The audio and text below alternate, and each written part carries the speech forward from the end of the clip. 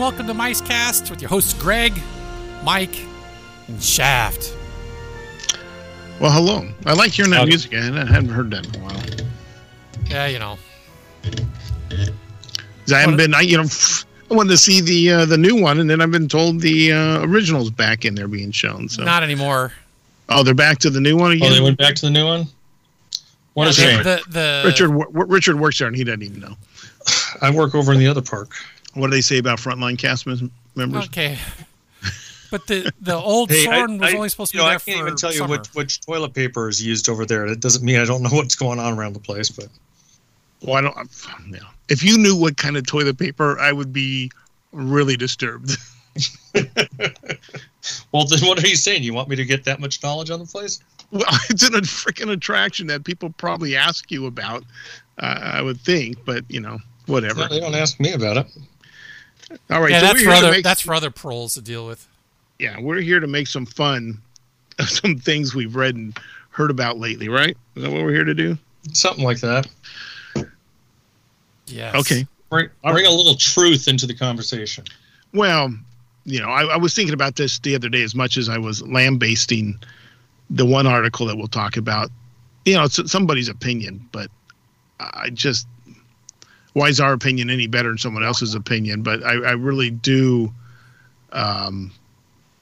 Yes, thank you, Richard. I've already found a website I'm looking at. Okay, you're welcome. Well, our opinion is better than other people's opinions because it's our opinion. Yeah. Well, yeah.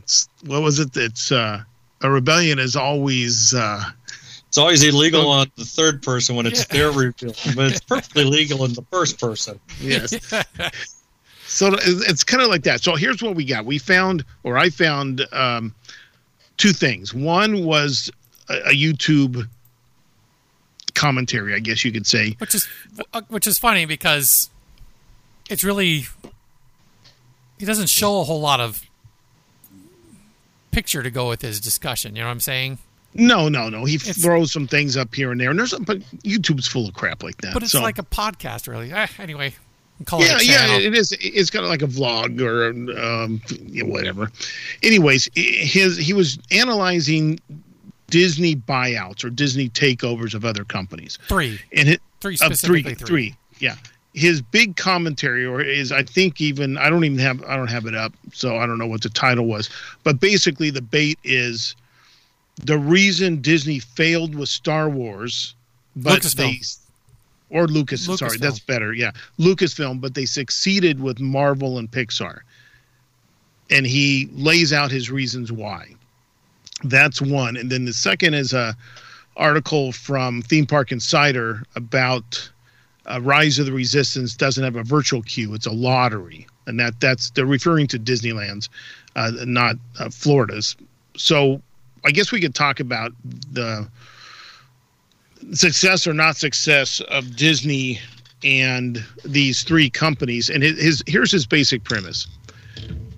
Marvel and Pixar had production teams and working studios when they purchased them. They had films in production, multiple films in production, ready to be in pre-production, ready to be released. They had producers, they had directors, they had talent, they had everything set up. You buy Lucasfilm out, they got squat. They haven't made a movie in who knows how long. George is, rattling around the Skywalker Ranch with his gut hanging out and his gullet or his third and fourth chin hanging there, pinning some ideas for his new movies that would have been even, I don't know, what's the word?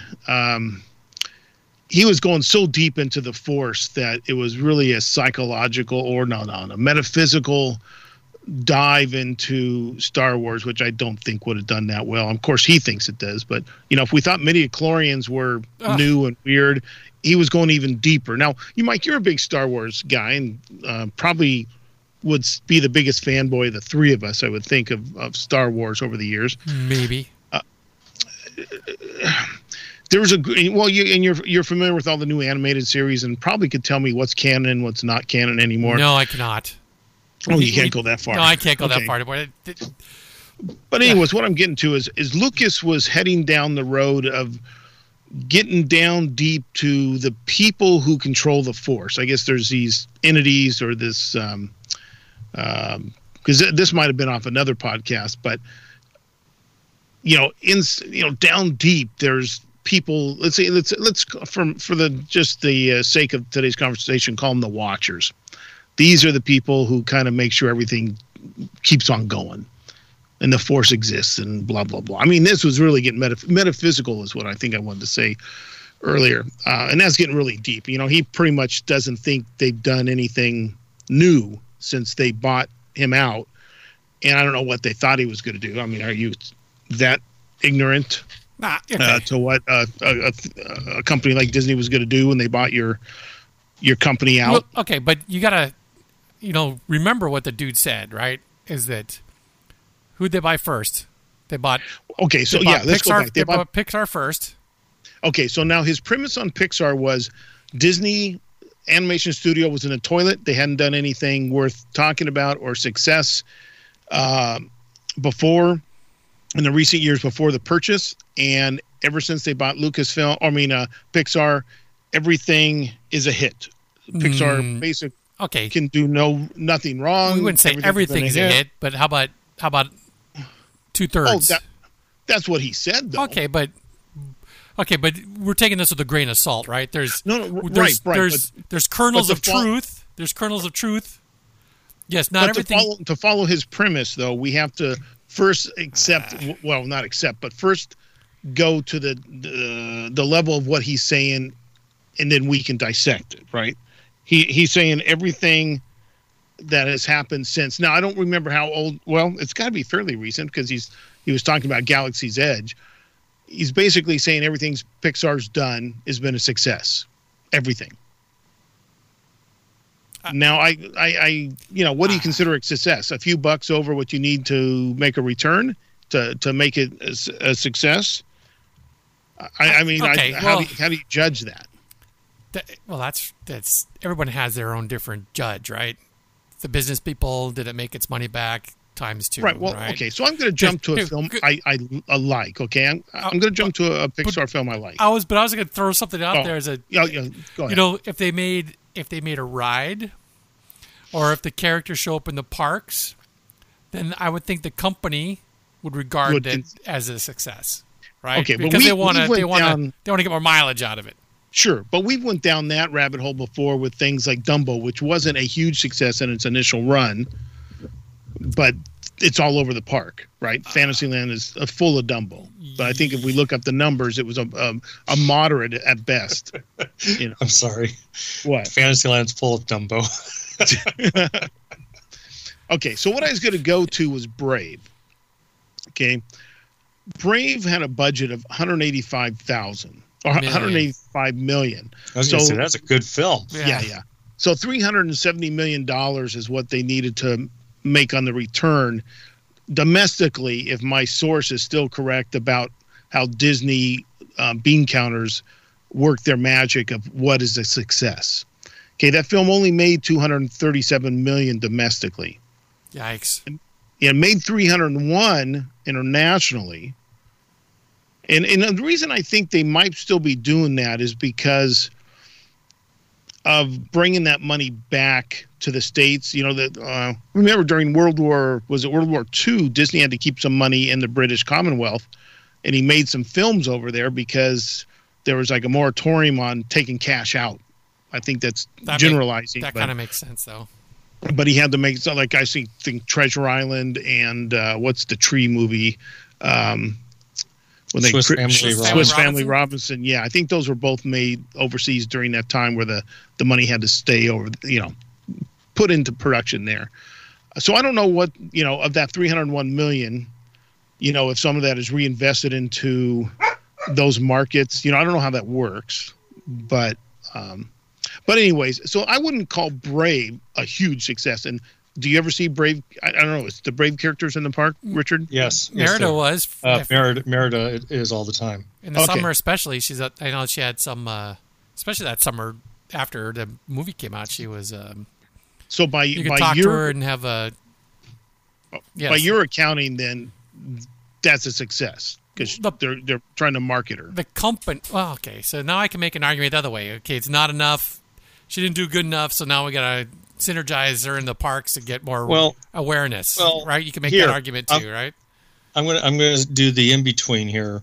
Is that you still have a character in the park? It's still something that little girls like to dress up as and go to Bibbidi Bobbidi Boutique to get, and they still sell lots of merchandise for the the Brave stuff with the little teddy bears and whatnot.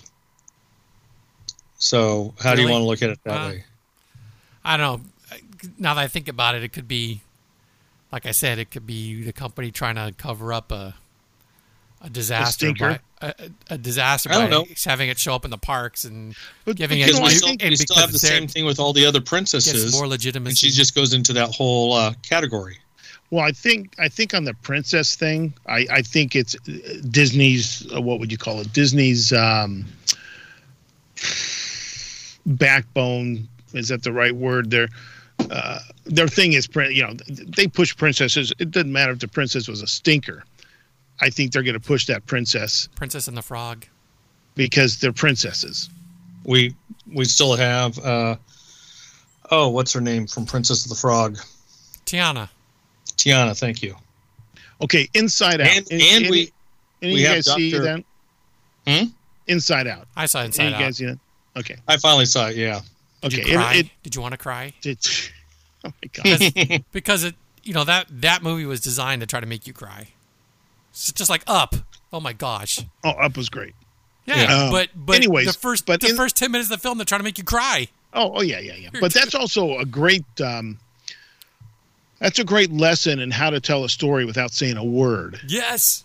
Oh my gosh. Yeah. That every film school should show that. But anyways, it had Wally told a story without saying a word. It told the whole movie without saying a word. Don't get me going on Wally. There's a lot about it I like, and there's a lot about it I really hate. I know, but it probably bugs you that that's considered a hit.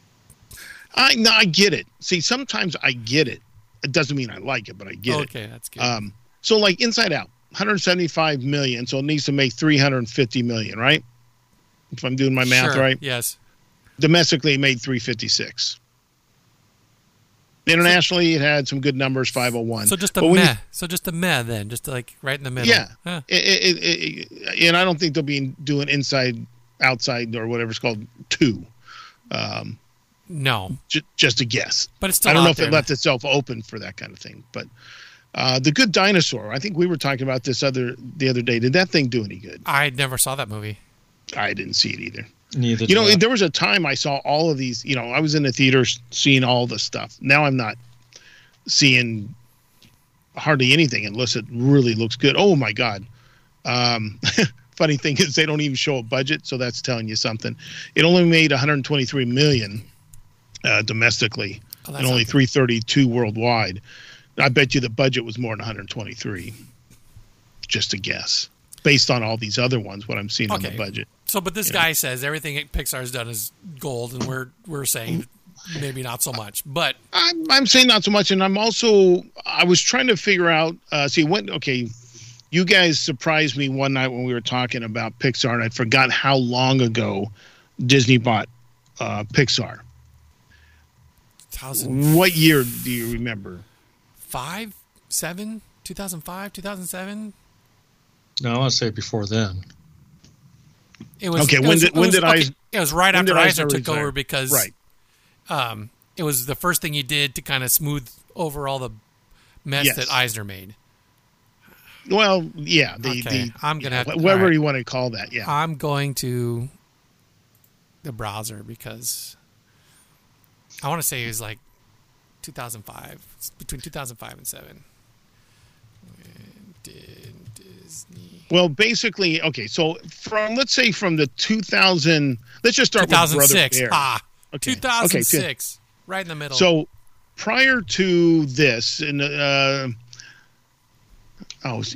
crap! They're mixing these things up. I did a list for Disney animated features. I realized that they're slipping in Pixar's, and then I forgot that Disney did some through like their Toon Studios and what's that other one? Vanguard Animation. So okay, Chicken Little, not that great. That was computer. That was CG.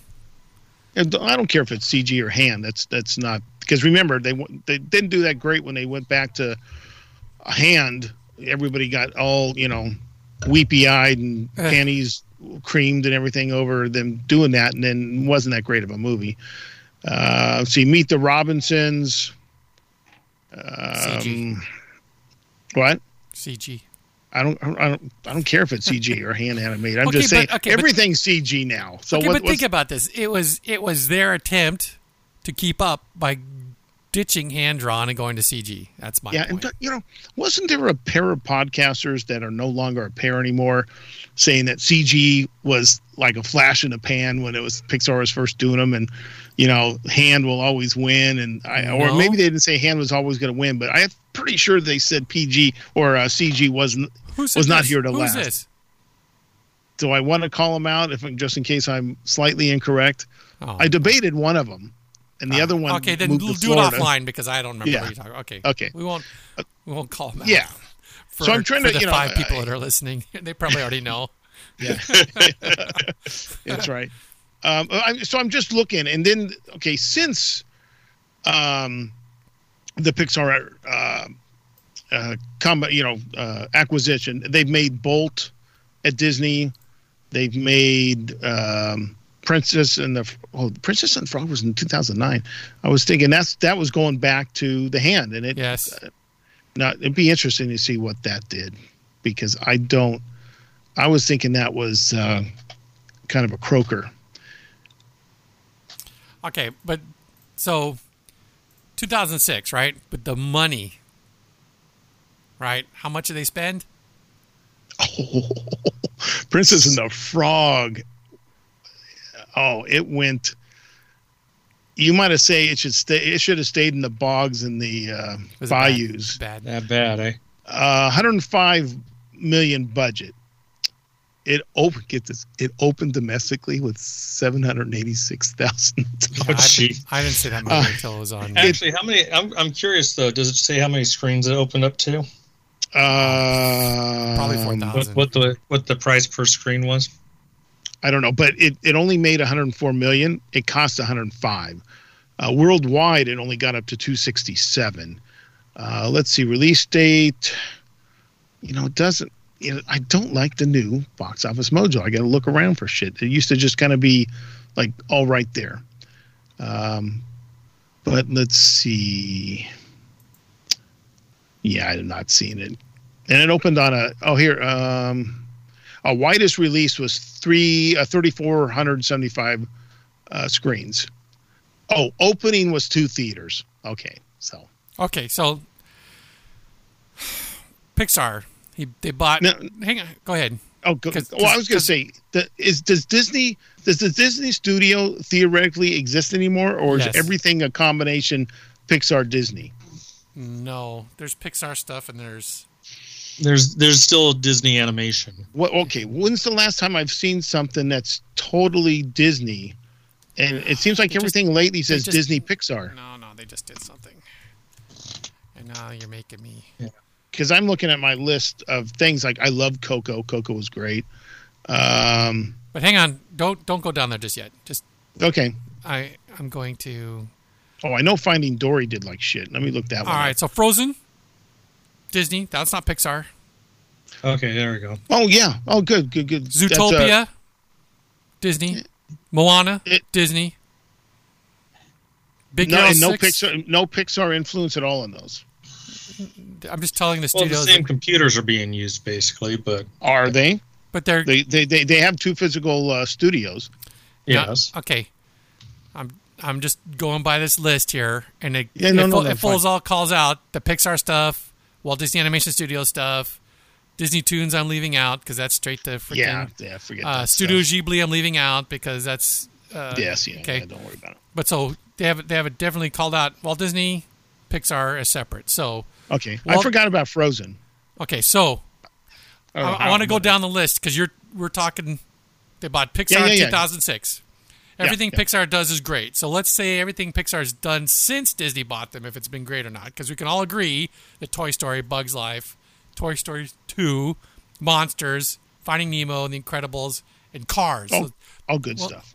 Those are all Cars. I'm going to count as pre-Disney because it came out in June of 2006. Yeah, it was already in production. Yeah. Yeah. Okay. So next, since the purchase date, the next up was Ratatouille. You could also probably make an argument that was already well in production when it was bought. Oh yeah, I'm sure it was. WALL-E, June of 2008, may or may not have been in production when it was bought in January of 2006. I'm guessing early production. So let's say Up, May of 2009. Say that's the first one from start to finish, fully with Disney in ownership. Probably. Can we agree? Okay, so Up, good, right? Toy Story 3. That was probably at the insistence of the new owners. Make a third one. Yeah. Cars 2, make another one. Yep. So Brave would be the first one, based on that wasn't a sequel. And Up was not a sequel. Oh, sorry, you're right. But in those 4 you mentioned, weren't 3 of them sequels? 2 sequels, Up, 2 sequels, and Brave. Okay. So Up good, the 2 sequels, Brave, meh. Monsters University, sequel. I don't think I saw. Oh yeah, I saw the second one. Okay. I'm sorry, I haven't looked up the numbers. Inside Out, already 5 years old. Yikes. It's hard to believe in it. Okay. We consider that one also meh, right? Yeah. Good Dinosaur, bad. Yeah. Finding Dory. I just sequel. looked up Finding Dory. I had heard this was Grapevine stuff. Didn't do well, but well, they don't give the budget here, but it did $486 million domestically, and another almost 5.5 internationally. So it did $1 billion worldwide. But it's a sequel. I'd say success. It's a sequel. Yeah. Okay. Cars 3, another sequel. This one didn't do so good. And I would have thought Cars 2, personally, I thought it sucked. I like Cars 3 I liked. Yeah, same here. So here's only the third original in 11 years since Disney took over was Coco. Oh, Coco was awesome. Yes. Okay, and then we got Incredibles 2 and Toy Story 4. So more sequels. Yes. So you could say that the purchase of Disney has hurt Pixar because now they're in sequel mode. Yes. It's almost like they've got to turn out 2 sequels to get one original. But there's 2 movies coming out this year, both Pixar and both originals. One's Onward and the other is Soul. Yeah, I've seen some things about that. Don't know enough. Okay. So there you go. So that's... Right. Okay. But what has Disney... have they improved the Disney studio? Okay. So now I'm going to flip over to Disney's. This list... Pure Disney, right? This list a little bit harder, right? So June 2006 is when they got bought. So Meet the Robinsons, Walt Disney. I would say that was already in production.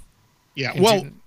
But remember, part of his argument was Disney's studio was so bad they needed the help of Pixar. Oh, okay. So you want me to go before? What did they have before? Well, no. We already did a few of those before. We said they were like, I don't know. There's some decent ones.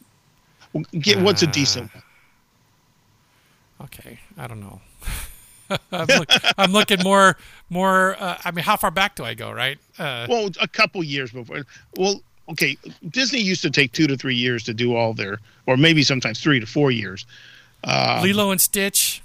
That was 2002. So Lilo and Stitch, people like that one. Emperor's New Groove. I like that, but that was apparently a disaster that got saved. Well, Emperor's that's a standalone, right? That's not that wasn't a sequel, right? No, it's not a sequel. Yeah, that's with Gronk and all that stuff, yes. Right? Yeah, we saw it in the theater. I kind of liked it, but haven't they had some spin-offs like on Disney TV? Channel, but yeah, that's that's taking your investment and wringing every dollar out of it. Sure. So let's start with I'm gonna go back to the peak, right? Beauty and the Beast and Aladdin and The Lion King. 3 years in a row, big movies. Right? Next, I didn't think Dinosaur did fairly well. Tarzan, Mulan. Okay, but that's later. After Lion King. Wait. Emperor's New Groove. Oh, sorry. I was mixing. Sorry, I was mixing that up with Hercules. Yeah, Hercules is Hercules. Yeah. But Gronk. is Emperor's New Groove, dude. That's Come Emperor's on. New Groove. Yeah. Okay, sorry. Are you like looking at two different things while I'm talking and confusing yourself, or what? No. I went to the IMDb list. No, and you can't go there. now I've got the posters. No, you can't do that. Okay. So, I'm going to say again, Beauty and the Beast, Aladdin, Lion King, 3 years in a row. hit. The zenith of Walt Disney Animation and the rebirth, right?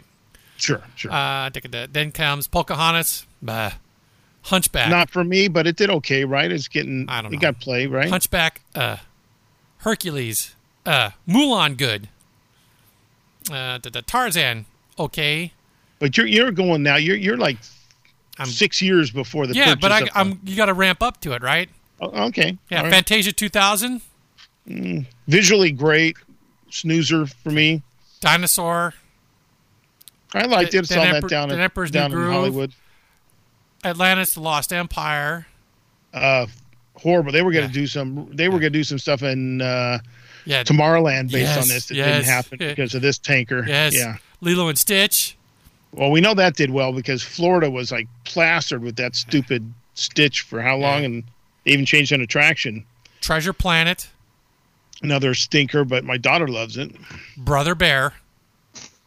Oh, didn't you skip Peter Pan Neverland? Return to Neverland? Or you're not counting those? That sounds like a straight to video. Yeah, I think it was. It may Okay. be. Brother Bear. Then Home on the Brother Bear. Range.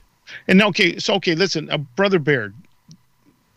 I was entertained. I don't think it was the top of their game, but I was somewhat entertained by it. Uh, I don't know if it did well. I'd have to look those. Home on the Okay. Range. Home on the Range.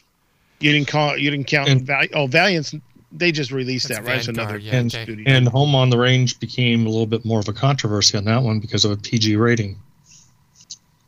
I never seen this. I never seen Home It on the didn't- Range. It did have a PG rating. I'm not sure if Because- I've seen it all the way through or not. According to the story, it was because of one joke that was in there. Is Really? it a fart joke?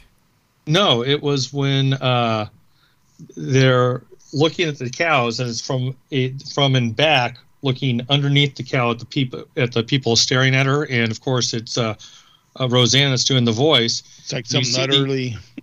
and you see the udder there, and she makes the comment, "They're real."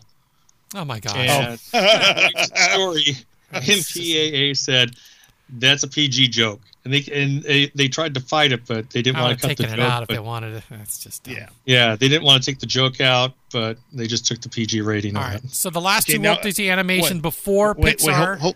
hold on, Mike. There's an important. I think an important point to make here. It said IMDb is saying this. So it says after this Disney said, we're done with these animations. They're not working anymore. We're going to stop hand-drawn animation. And as a result, they switched to the now popular computer animation. Disney didn't make another hand-drawn animation until 2009, 5 years later. Just to put let's say a defining line on hand-drawn to all CG Yeah. You do what makes money, right? or CA. Really, it's not. Depends It's the on how you same want to. technology, just being put into a different. Yeah. In fact, if I remember, and I'm looking up the story on Pixar right now, Pixar was originally part of Industrial Light and Magic, and you had two groups: one that was making photorealistic, and one that was doing the cartoons. And they decided they wanted to split because Lucas was only really interested in the photorealistic. So Steve Jobs took the Pixar part and went down to Palo Alto and started continuing on with that stuff to build up Pixar. Yeah, but it goes further back to that when Lasseter was still at Disney and Disney wasn't interested in it. He took it to, I think, IML. This thing goes back. You can circle it back to Disney, I believe, when they weren't interested. And Lasseter basically took it with him.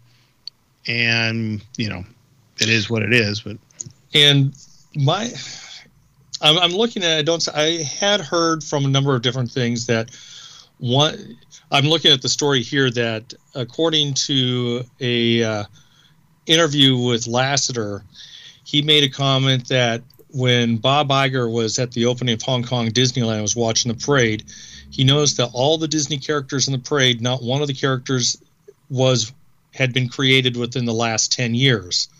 That's when he started realizing we need to do something more, something bigger.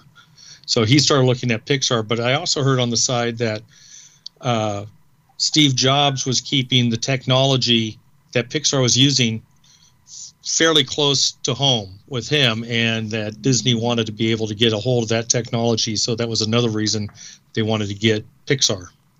Well, I don't think that Pixar. Okay, so Disney with Chicken Little, Disney started doing computer animated features. It's. I mean, it was. Yes, it's out there. They have their own. ILM Pixar had their own proprietary one, but Disney had theirs. Other people had theirs. It's not like there wasn't something out there. Yes, maybe did they want it, but they also wanted the storytellers. They wanted the people that were being a success at making it. You can draw the most beautiful animation and have the shittiest story. Well, we've talked about that many times. So now, okay, so you were at Chicken Little. That was the first one. That was the last Walt Disney Studio picture before they bought Pixar. Next came Meet the Robinsons, which we're pretty sure was in production already. Yeah. And then the next Walt Disney Animation Studio after that was Bolt. Yeah, so the other things we're seeing in here, like Roadside Romeo, The Wild, these are like either straight to video or not something else. Walt Disney Animation. So do you think Bolt, the people did Bolt, got some influence from Pixar? It's hard to say. 2008, it was probably in production for a couple years. And so Princess and the Frog is next, but that's hand-drawn, so we don't count that. Then comes Tangled. But, with Princess and the Frog, as much as Lasseter has, championed the 3D animation, if I remember, were you there, Mike? Well, that would have been the first year of D23, because when they showed the preview or trailer of this, I swear girls were fainting, grabbing their pearls. Guys were, getting hard-ons. They just thought this was going to be the greatest. I guess we'll have to be PG-13 now too, huh?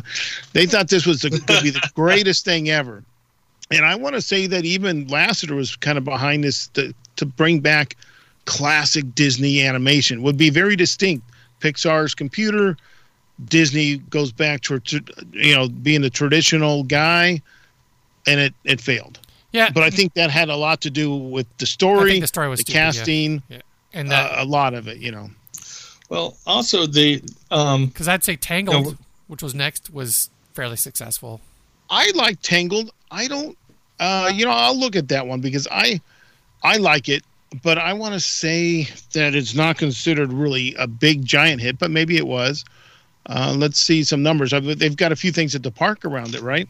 Yes. Oh. Ouch. No. Oh, man.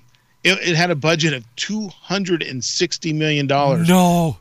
Yes. Which one? Tangled. Holy smokes. Wow. It only made $200 million domestically and $390 internationally for a total of $591.7. So it would needed 520 to break even based on this calculation we're still doing. That's not looking good. I didn't think to me the story felt classically Disney as far as their princess stories. I don't know why it didn't do that well, but obviously I saw it. Did not. Yeah. I saw it. Yeah, I went and saw it. All right. So the point of listing all these is did the acquisition help or hurt either company, right? If anything, I think it hurt Pixar in that they're beholden to like you guys like the bean counter. We need sequels. We know these characters sell. Let's pound the hell out of them. And maybe they're not making as much original. Who knows how many sequels they would have continued to make. Look how long it took to get an Incredibles, another one, right?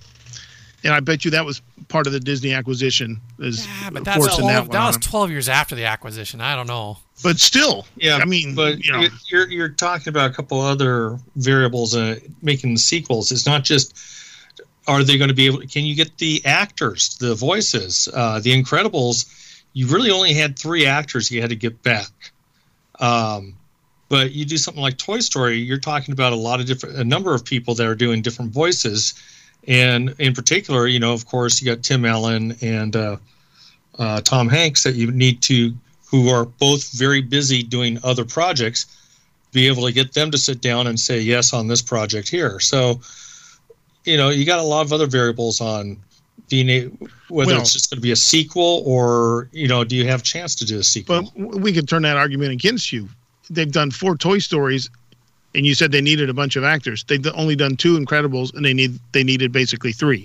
Right. Returnees. So that argument's kind of backwards for what you're saying. But interesting note, IMDb is saying that Tangled proved that Disney never lost its magic. Now they're back just as good as the 90s, yet the movie basically tanked in the theater. No. Yeah.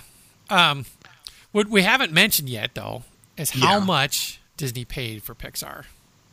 Oh yeah, because this was a big thing. They freaking bucketloads of money, dude. Wasn't it $7 billion? I want to say 12. Well, let's look it up. Yeah, that can't be too hard to find. I want to say how much. Oh, you're looking at it? Okay.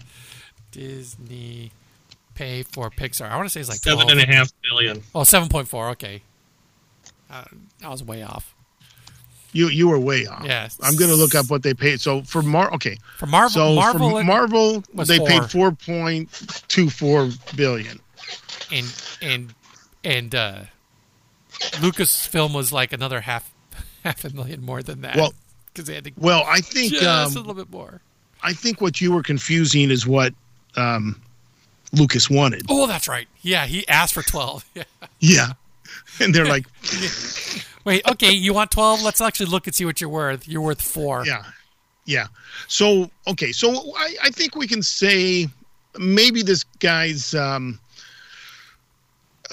do you say, observation that everything they've done for, Pixar's done has been magic. I don't think they've had the gigantic hits that they were doing. If anything, I want to think they've been a little more watered down since the acquisition.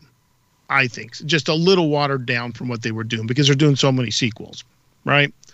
But since the acquisition, Disney has done some good stuff like Moana and Zootopia, like you were saying. Big Hero 6, I believe, did pretty well. Frozen, I liked it. On. Frozen's huge. Not some, but there's one of those. Film that won't die. There's one of those films that's got a song that may be not that far off of It's a Small World. It's a classic, but you're tired of hearing it. Yep. And if you got to hear it one more time, you might just shoot yourself. If I had it, I'd play it right now. just to mess with us, right? Wait. I got. But you gotta just let it go. No. You gotta admit though that Idina Menzel has got to have one of the strongest, best voices out there. I mean, that girl can belt. She was great in Wicked. It's just, yeah. And, I don't know. It was good. So, but, so let's move on. So the next thing was... can you hear that? Okay, that's all I'll do. Sorry. yeah, that's all right. Okay, so the next thing is they bought Marvel. And 2009. I don't know if there's anything we can really say plus or minus about Marvel. Marvel's done nothing but make them billions of bucks. The acquisition was a good acquisition, I would say. No question. Yes, and they only paid 4.2 billion. 4.24.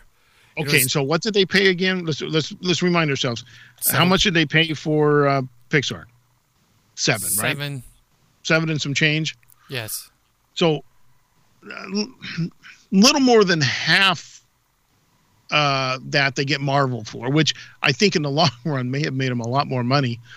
And again, Marvel had stuff in production. They had a creative team. They had a studio going. Yeah. And it's just went. I don't think Disney. Actually, if anything, I think Disney overdid it.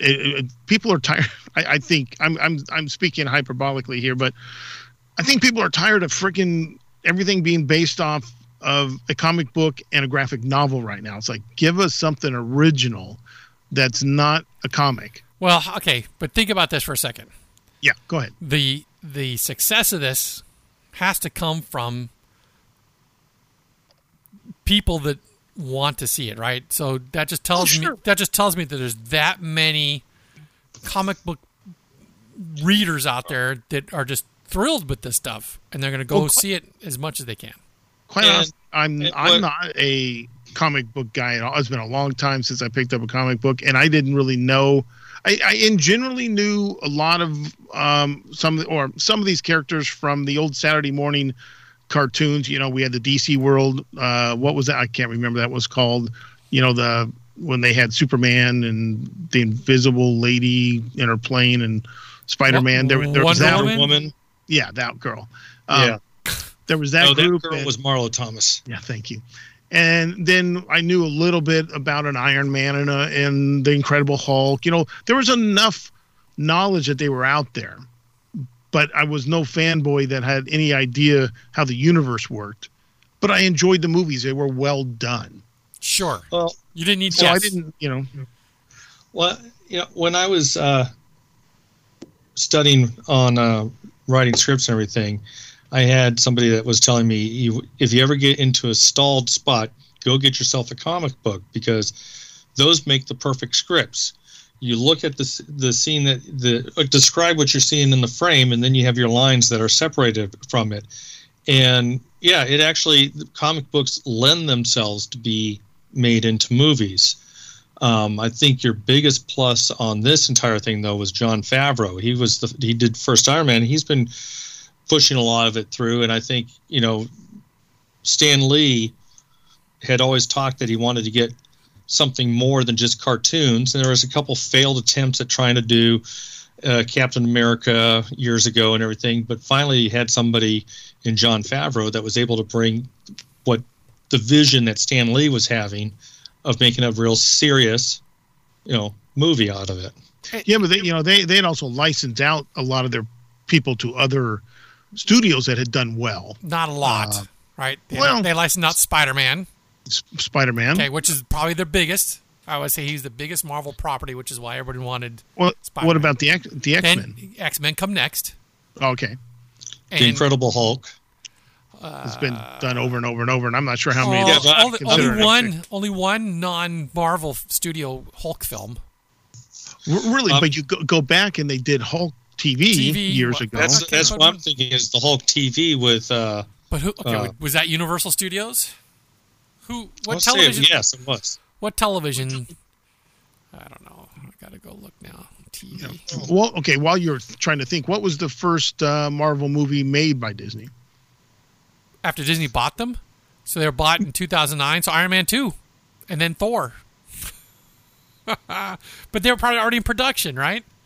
Well, that's what I say, because I just did a quick search here, and it says what was the first Marvel movie made by Disney, and it said it was Iron Man in 2008. No.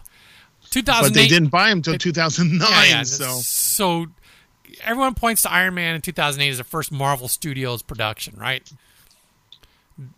They got bought. Okay. They got bought in August of 2009.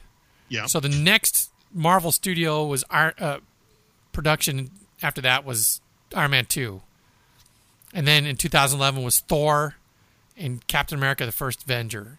So I'm pretty sure that Iron Man 2 was already in production when they got bought. They had to have been. Well, Iron Man 2 2010.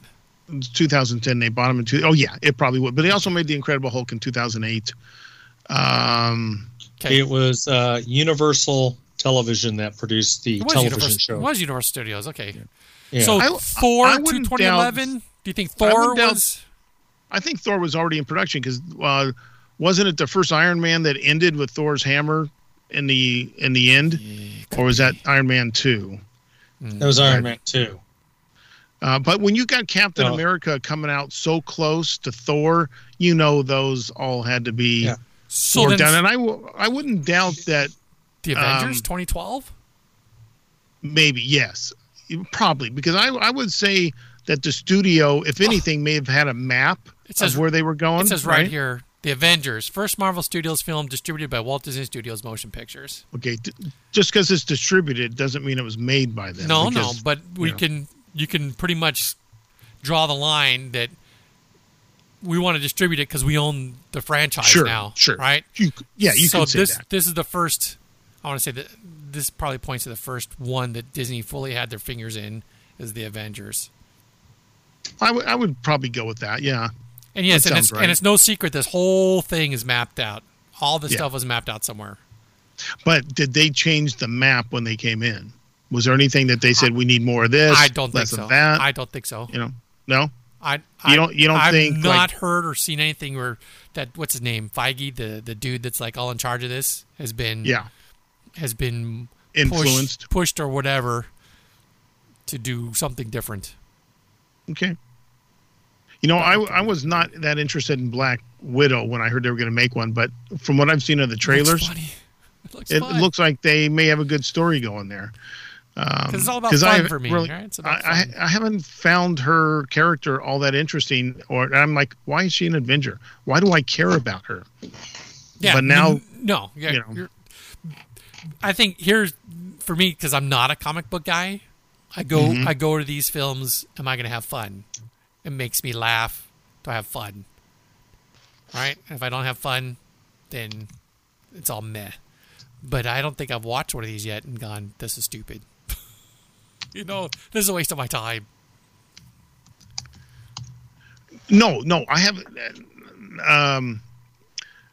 There's been none of them that I thought. Well, I wasn't as big into the Thor. My daughter and my wife love the Thor movies. First I one was good, second one meh.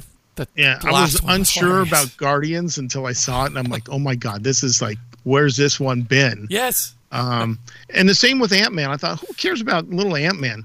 I actually think, to me, the strongest films are Ant-Man and Guardian because they're not overly serious and they don't take Yes, themselves they don't take serious. themselves.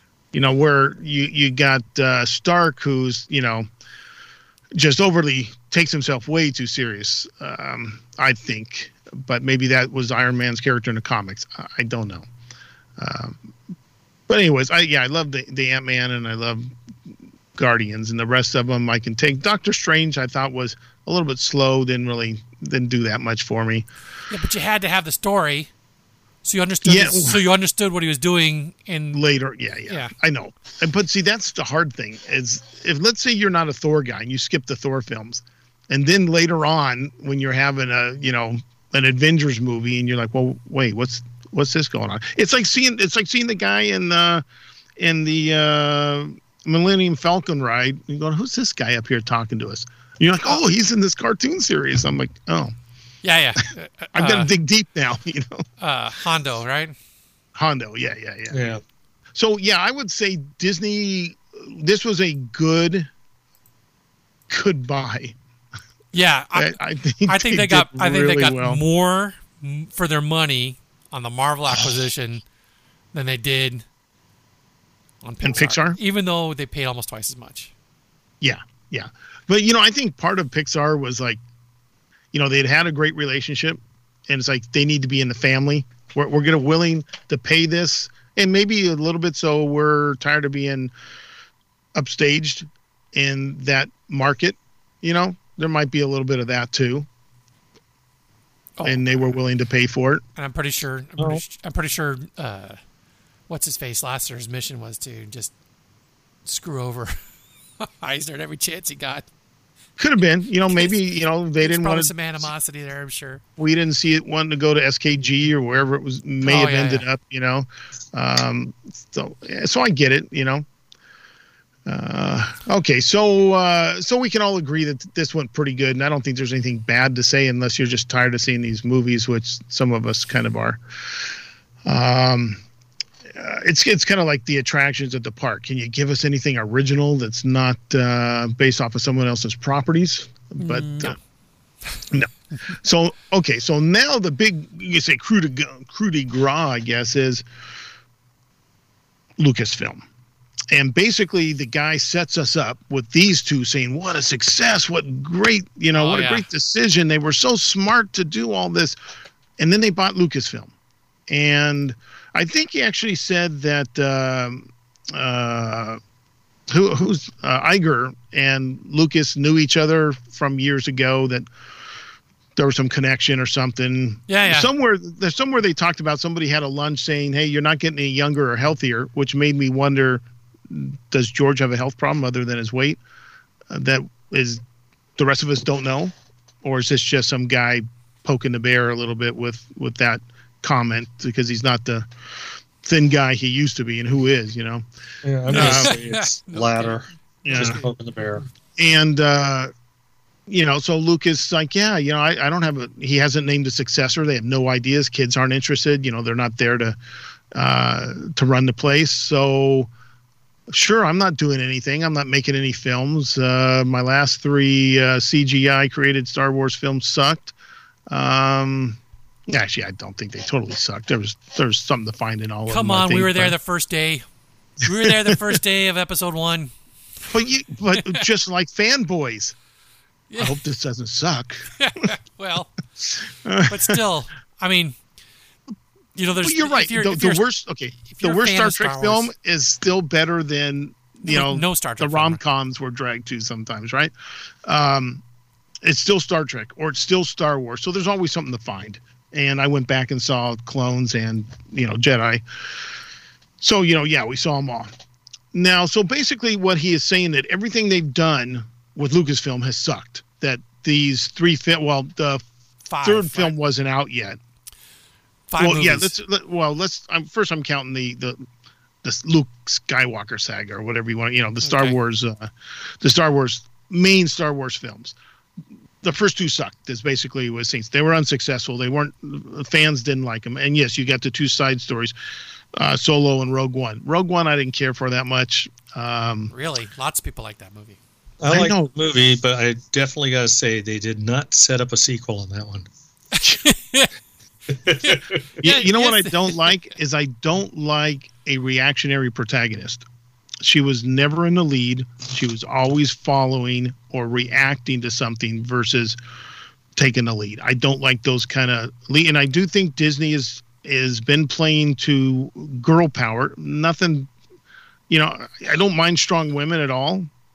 But it seems like Disney has done their best to raw the girl power. Who's the reactionary protagonist?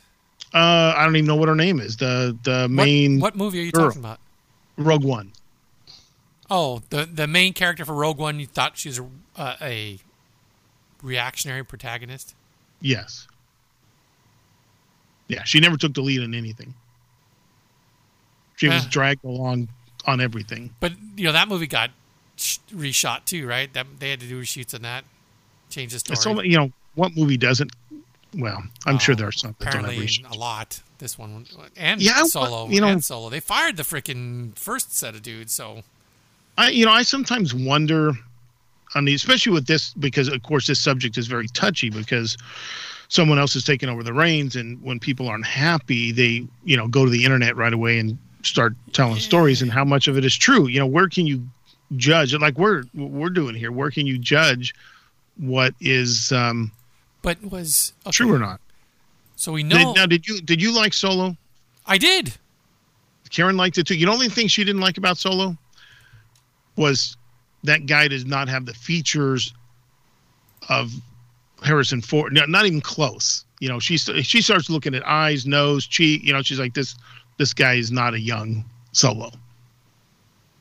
I enjoyed the story.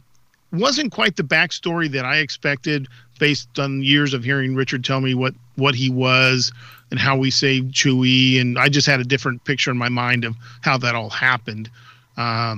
He was barely part of the Empire, the way in the movie, it's not like he spent years there, but he still wears their clothes through the movie. Well, the vest and the pants and, put a jacket on there and you've got a uniform. But if they're the only pants you have. Well, come on. He's a smuggler. He can get anything he wants. Right? Look at Lando. Very flamboyant. Yeah. Okay. But overall, I enjoyed the movie, but they're saying Solo killed spinoffs, but I know there's still, at least I hear there's still spinoffs. They're going to Disney Plus, though, I think. It could be. I think The Mandalorian is freaking awesome. But took me a while. I thought Jon Favreau. Here's a guy. You mentioned Favreau earlier, and I wanted to mention this. My early impressions of Jon Favreau were, or probably is, the replacements. Yeah, he played football. He was a crazy linebacker, right? Yeah. Give me the ball. Give me the ball. I'll get you the ball. I'll get you the ball. And he's like this psycho, ex-cop football player that is just literally psycho. And this guy turns out to be a brilliant director. He's also brilliant. I mean, writer, director, He's also key to something else coming back. Oh, gotta look now. But okay. Well, he did Jungle Book, the live movie on that one. No, Lion King. Didn't he do Lion King? And he did Lion King, I believe.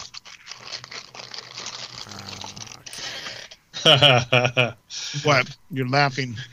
I'm looking at IMDb and it pops up Jon Favreau, producer and chef. I like that. You go to a lot of these people. They're all producers, actors, and you're thinking, what have you produced? But a lot of them get producing credits second or third year into their show. Just to get some extra money, yeah. Oh, yeah. Who was it that you were buying stuff from quite often and at NAB, and his tag at NAB said CEO, head custodian, or something like that. Yeah.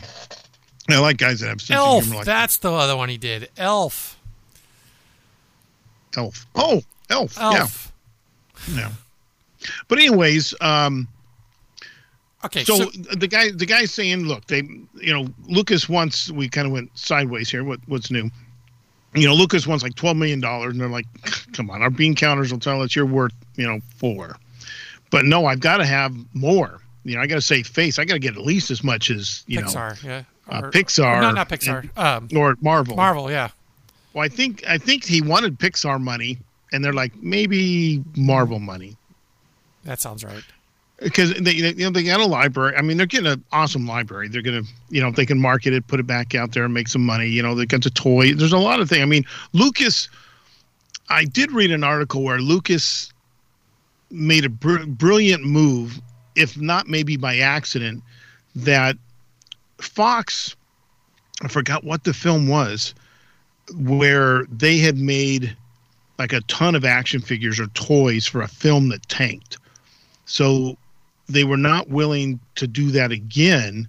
So Lucas got the toy rights for Star Wars, which we all know turned into a giant hit. So it's almost become like what you might say, a blueprint for films from that point on. So, there's a lot they're getting for their purchase, for their money, but there's no production team. I mean, ILM is probably the best thing that came out of Lucas all these years. They're making money. They're doing effects for a lot of people. And they're always working. Yes, they're always. But as far as the film studio side, there's nothing. Squat going on. Absolutely nothing going on. They weren't a film. I wouldn't even call them a film studio. I'd call them a company that owns some rights, but they weren't actually using it to do anything. Okay, so this whole term studio sometimes I find a little I don't know. I'm old school. A studio is like what I see at Fox, what I see at Disney. There's ground, there's sound stages. Marvel didn't have a studio, I don't believe, right? They rent out space somewhere. They make their film. Yes, correct. But you call yourself you call yourself a studio. I get it, but I'm kind of old school with that one. I want to see I want to see stuff. I want to see buildings. I want to be able to touch it. So, but they were doing something. They had their offices. They had a production staff. They had stuff going. Lucas had nothing. Absolutely nothing going on. What was the last thing they'd actually made? Probably they're probably the Rebels. The prequels? Or Rebels, okay, maybe? If you want film only, then it's the prequels. But they had stuff for Disney television, the Clone Wars and Rebels. Okay, and who was really making that? And who was really right? Was anybody in their studio, their system really doing it, or was it licensed? Where no, there's a guy named Dave Filoni that's the keeper of the. Oh, I've seen that guy's name. Yeah, he's the keeper of the Star Wars television kind of stuff. He's the okay. he keeps the universe going and well, he's the one all that the shit's great. usually starts all the stuff up, I think. Okay, his name's on Mandalorian too, isn't it? Yeah, he was one of the X-wing pilots in that Really? episode 6. Yeah. That's awesome. So, Disney's paid a lot of money. So then basically he's saying that, okay, so they make the Star Wars land, Galaxy's Edge. And he called it a failure. Now, from what I'm seeing, I don't see failure. I see some bad marketing, or maybe they built up the hype so much I think they scare some people Everyone's off. like, forget that. I'm not going there. Yeah. Yeah. They had some attractions that didn't open on time. And I think that's a minor part. I think Richard says he's getting some information that might play it up a little larger. I find that to be a little minor, but that's just me. That's opinion. The area is beautiful. You got to say that's one of the best, immersive areas. I don't necessarily, the flow, where things are. I think there's some dead spaces, coming from my designer mind, but hey, I'm not getting paid. What to do you do know? this, Yeah, exactly. Yeah. Yeah. I get paid to do houses and, ice cream shops and, barbecue places, things like that. But I just look at it from, how's guest flow? What's going on here? What don't I see there? But it looks good to me. It's busy. You can't get in the cantina without a reservation. The line for, that's still cantina reservations are still even since 6-7 months later. Yeah, and the Millennium Falcon ride, not the best ride. I think it's an arcade game, but it's busy. And now you got Rise, which looks to be excellent, though. I finally have read some negative reviews. I was kind of surprised that, because I thought it looked awesome, and then some people were like, "Yeah, you kind of shoved through this thing," but don't give anything away, dude. Yeah. Have you even watched the ride through yet? No, I'm trying to stay unspoiled. You're trying to stay a virgin. Yes. You got a promise ring on for. Would you say, Richard, you've seen it? Would you say it's worth my while to stay unspoiled? We can spoil some of it. There is a lot. So even with as much as I might mention or you might see, I'll say one thing.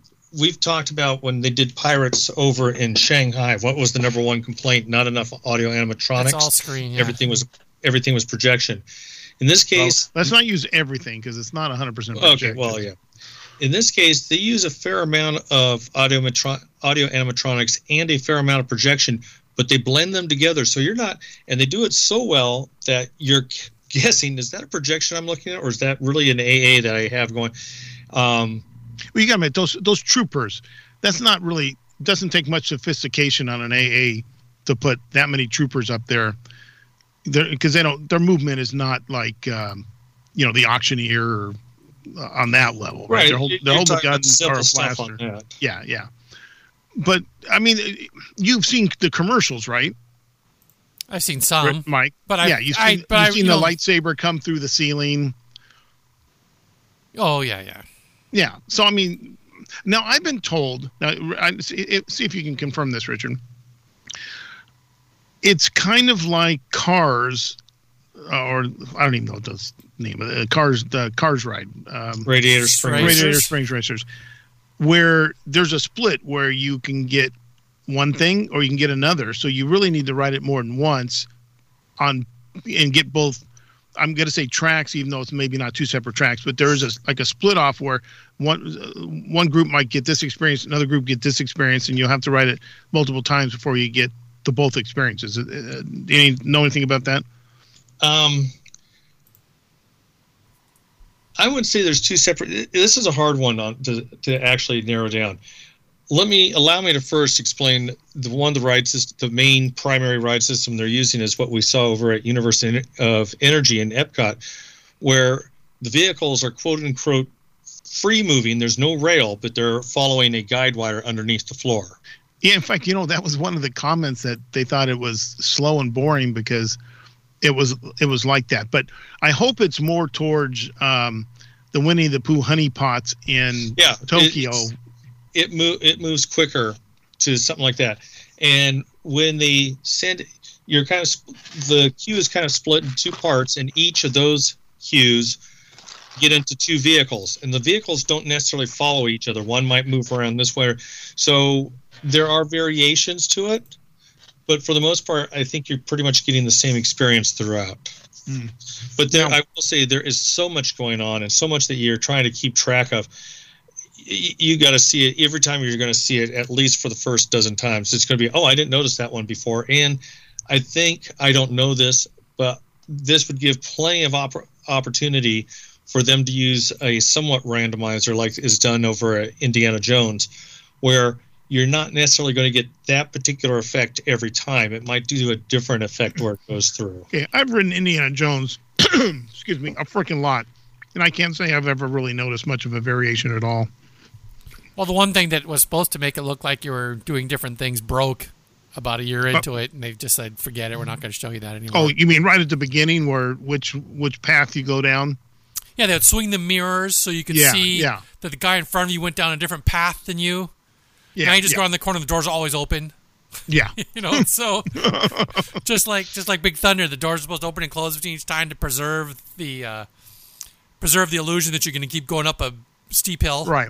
Yeah. Right. Or the smoke in Fantasyland coming out of Toad Hall, or the fireplace, you're supposed to be going through the real fire, and you're lucky if there puffs a couple, steam puffs when you go through there.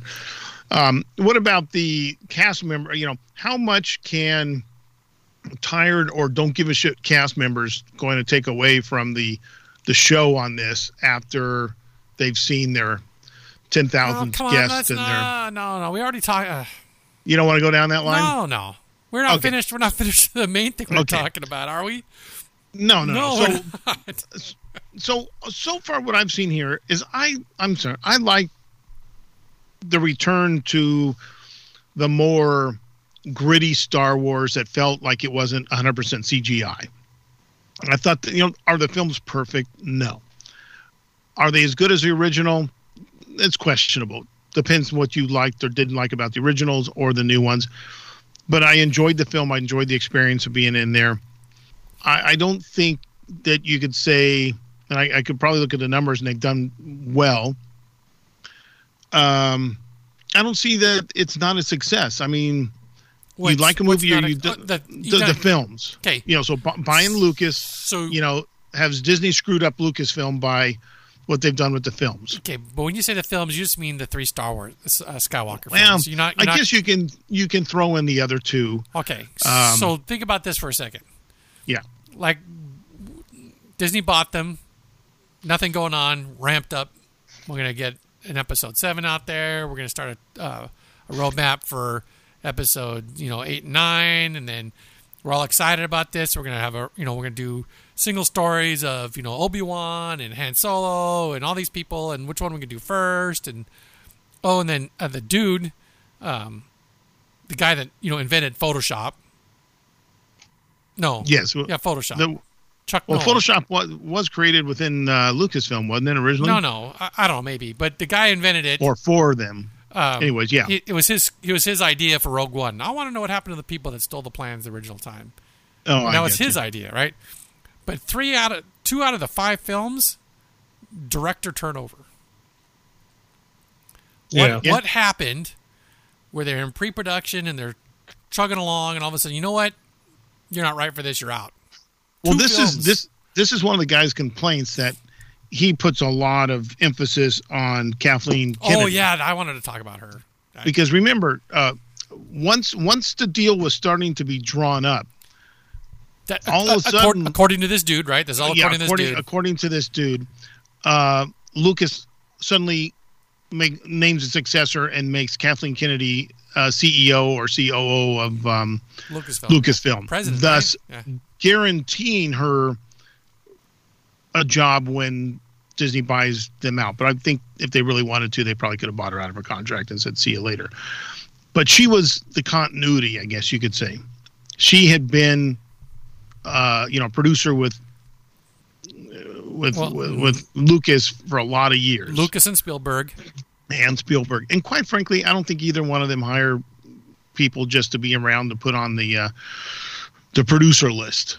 Because this guy's playing her down like, she's just a woman on the set, didn't really do anything. Well, if it's one assertion that she was hired to be an assistant and she was a terrible typist is true, then why was she kept on? Well, exactly. Why would you pay somebody that kind of money and keep them on unless she's great company? Her name has been on many Lucas films and a lot of Spielberg films. Well, that's what we said. That's the point, because they keep her around, but for what? Is she a good luck charm? I mean, what did she? What does she bring to the table? Because she was fired from the original job she was hired for, and somehow she managed to stick around. Yeah, because she was a terrible typist, supposedly. Well, so far, domestically, Rise of Skywalker's done almost $500 million, and worldwide it's at $1 billion. The real cynic inside me, yes, would say something not nice about her to maybe wonder that's how she, got to. Well, I said is she great company? Okay, wink, wink, great company, right? Well, no, I don't know. I don't really mean it because I don't know enough about her to make.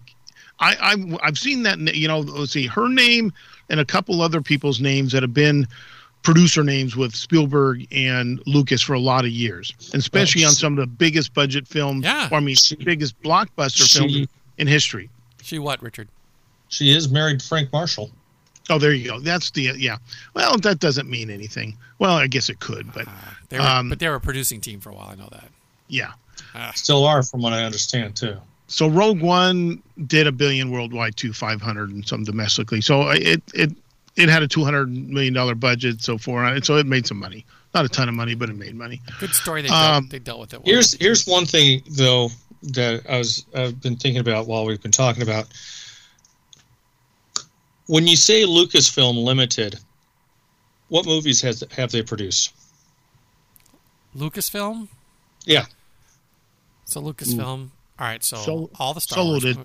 Solo didn't do so well. Okay, wait. Are you talking pre-purchase or post-purchase? Everything. Or? The history of Lucasfilm Limited. What movies have they produced? Yikes! So I should say, what genre have they produced? It's sci-fi. Sci-fi and fantasy, because they did Willow, Howard the Duck. Okay, that's true. You did catch me on Willow and Howard the Duck. Indiana Jones. Yeah, it's been, for the most part, it's been Indiana Jones or it's been Star Wars. And even with that, you see, when Marvel was purchased, you have what's called the Marvel Cinematic Universe, but you have Iron Man over here. You got World War II and Captain America over there. You got Black Panther over there in Africa. It's a very diverse group, and you can just keep picking and choosing what you want to use. But it's comics.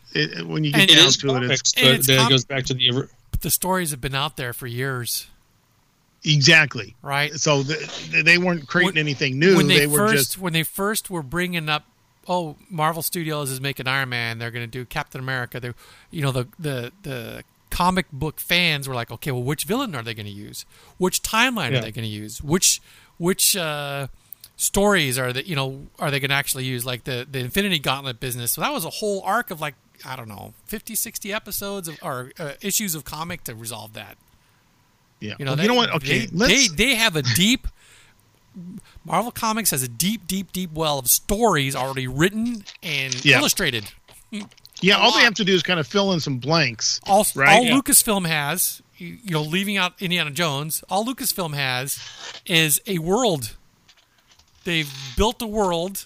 Okay. And populated it with some ideas that everybody's bought into and understands. Okay. You forgot quite a few things. But what? Lucasfilm does not trade on these films, but you did forget a few. American Graffiti. That was before Lucasfilm. That was American Zoetrope. That was produced by the other guy, Coppola, right? Yeah, Coppola, Francis Ford Coppola. Yeah, but it is okay. I'm on the Lucasfilm website, so it is considered their property. He might have bought it back from them. You got the American Graffitis. Of course, we mentioned Howard the Duck at one time, considered the worst movie ever made, but there's been worse made now.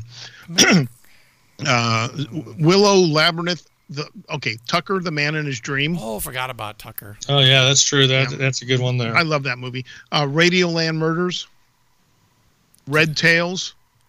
That's right. Forgot about Red Tails. That was recent. That was 2012, right? 2012. it should have been a better movie. I wanted to see it in the theater. I missed it. Saw it at home. Thought, okay, I see why it didn't last in the theaters that long.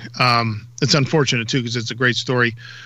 And then they went back to the bank or to the bank, whatever, to do the Young Indiana Jones, which I'm hearing rumors that it may be a new iteration of that. Maybe that's television. That's where as well. That's the Iger connection. I think was right there. I think he was at ABC television when that was going out. Okay, but other than that, you're right. It's Star Wars.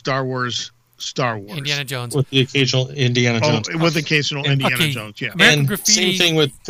Go ahead, Richard. I was going to say same thing with Pixar. You had a rather somewhat broad spectrum of some of the things that they've been building. It's not just all Toy Story. They got, Up, and they got all these other stories that they're coming to the table with. So I think that it's not. But one thing they've done, I think, is always been original. They're not adapting any existing content. Who's that? At Pixar. They're trying not to, unless it's their own. Coco, yeah, I think that you have John Coco Lasseter to think on that one, though. Even Coco and Brave, they're hitting on some themes, but it's not existing, as far as I know, content. It's totally from scratch. You're not doing Coco 2 or Brave 3. No, Coco 2 would be all from the graveyard, I guess. Yeah. But Return to the Living. That's zombie apocalypse. But, and I think that's very true, is that Pixar always has an attitude they didn't want to just do a repeat of something. They always were. And I think that was something that John Lasseter had with it that kind of instilled it into their DNA. Well, Walt was always known for not really wanting to do sequels, though there was a second Flubber movie, but in general, he didn't really make sequels either. Yeah. Been there, done that. I'm on to my next thing, I don't know if you heard me say, but Solo domestically didn't even make back their budget. And worldwide, if you did the doubling thing, they didn't even make that. It only made 392 worldwide. So not good for them. Well, okay. Sorry, the dog's in the background. Even the dogs howl at that one. Yeah. Lucasfilm might say that I'm still stuck on Graffiti because I know Universal owns Graffiti or owned it. It's considered one of their films. I know Coppola produced it. It could be that this was Lucas directed, and maybe they bought it back. Who knows? And he's got himself listed as the production company, but I know he was well. Okay, well, you could take Star Wars. I hate to call it Episode 4 because we all know it was not created to be Episode 4. You're talking about 20th Century Fox. Yes, and the prequels went on 20th Century Fox as well because they gave him a chance, so he always let them distribute his movies. But it was he didn't have a by 20th Century Fox, but he owned it outright. But he's never Star Wars were 20. The original Star Wars was owned by 20th Century Fox. He had to buy it back from them. Lucasfilm never had a distribution arm, unlike Disney and a lot of the other ones. He always had to go to someone else to distribute. Sure, but he's a small time independent guy. Kind of, yeah, really. But your comment about all the other stuff he's done, or Lucasfilm has their name on. Yes, I did, but I know I was the main things that popped in my mind were Indiana Jones. But when you say, produce again, that whole produce thing it's not like it used to be either. It's not as always easy to understand when you find out where all the money's actually coming from in the background, investment groups like Disney used to do. It's like, why spend our money when we can get these slub investors to invest in a package of movies, and if one does good, everybody gets their money back. Yeah, but Disney did well all the way around because they didn't have to invest much money into it. So when you just see something that when the titles come up and you see Lucasfilm in the beginning, to me, that's a Lucasfilm property, regardless who distributed it, who produced it. It's like seeing Bad Robot. If you watch right? American Graffiti, you're going to see the Lucasfilm thing in the front of it now? I don't know. I haven't seen that movie. Not one of my favorite films. I think the art of it and how he did it was interesting. Not a not a big one for me.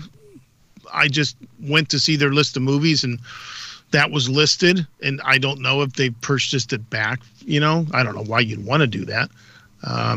They also listed THX on here too. So THX 1138. Yes, that was the funny thing was that was a student film and they remade it. Yeah, I know. They gave money and remade it. Well, that movie about the film? What's that, Richard? Francis Ford Coppola. Yes. That movie about the drummer, the drum teacher? Yeah. It's called. Same thing. It was made as like an independent short film. It went to Cannes or one of them, and somebody saw it and gave them the money to make the whole thing. To make, the feature length now that is, I think, won some awards. Here's a little note of curiosity when I was looking it up. Like I said, Coppola produced his THX, or what was it? Was originally the short film was called The Electronic Labyrinth, which was later made a THX 1138. And Coppola produced, encouraged, according to the story, encouraged George to write a screenplay, and George wrote up the American Graffiti, and Coppola produced that. But what I didn't see until now was George Lucas did one of the first drafts for Apocalypse Now.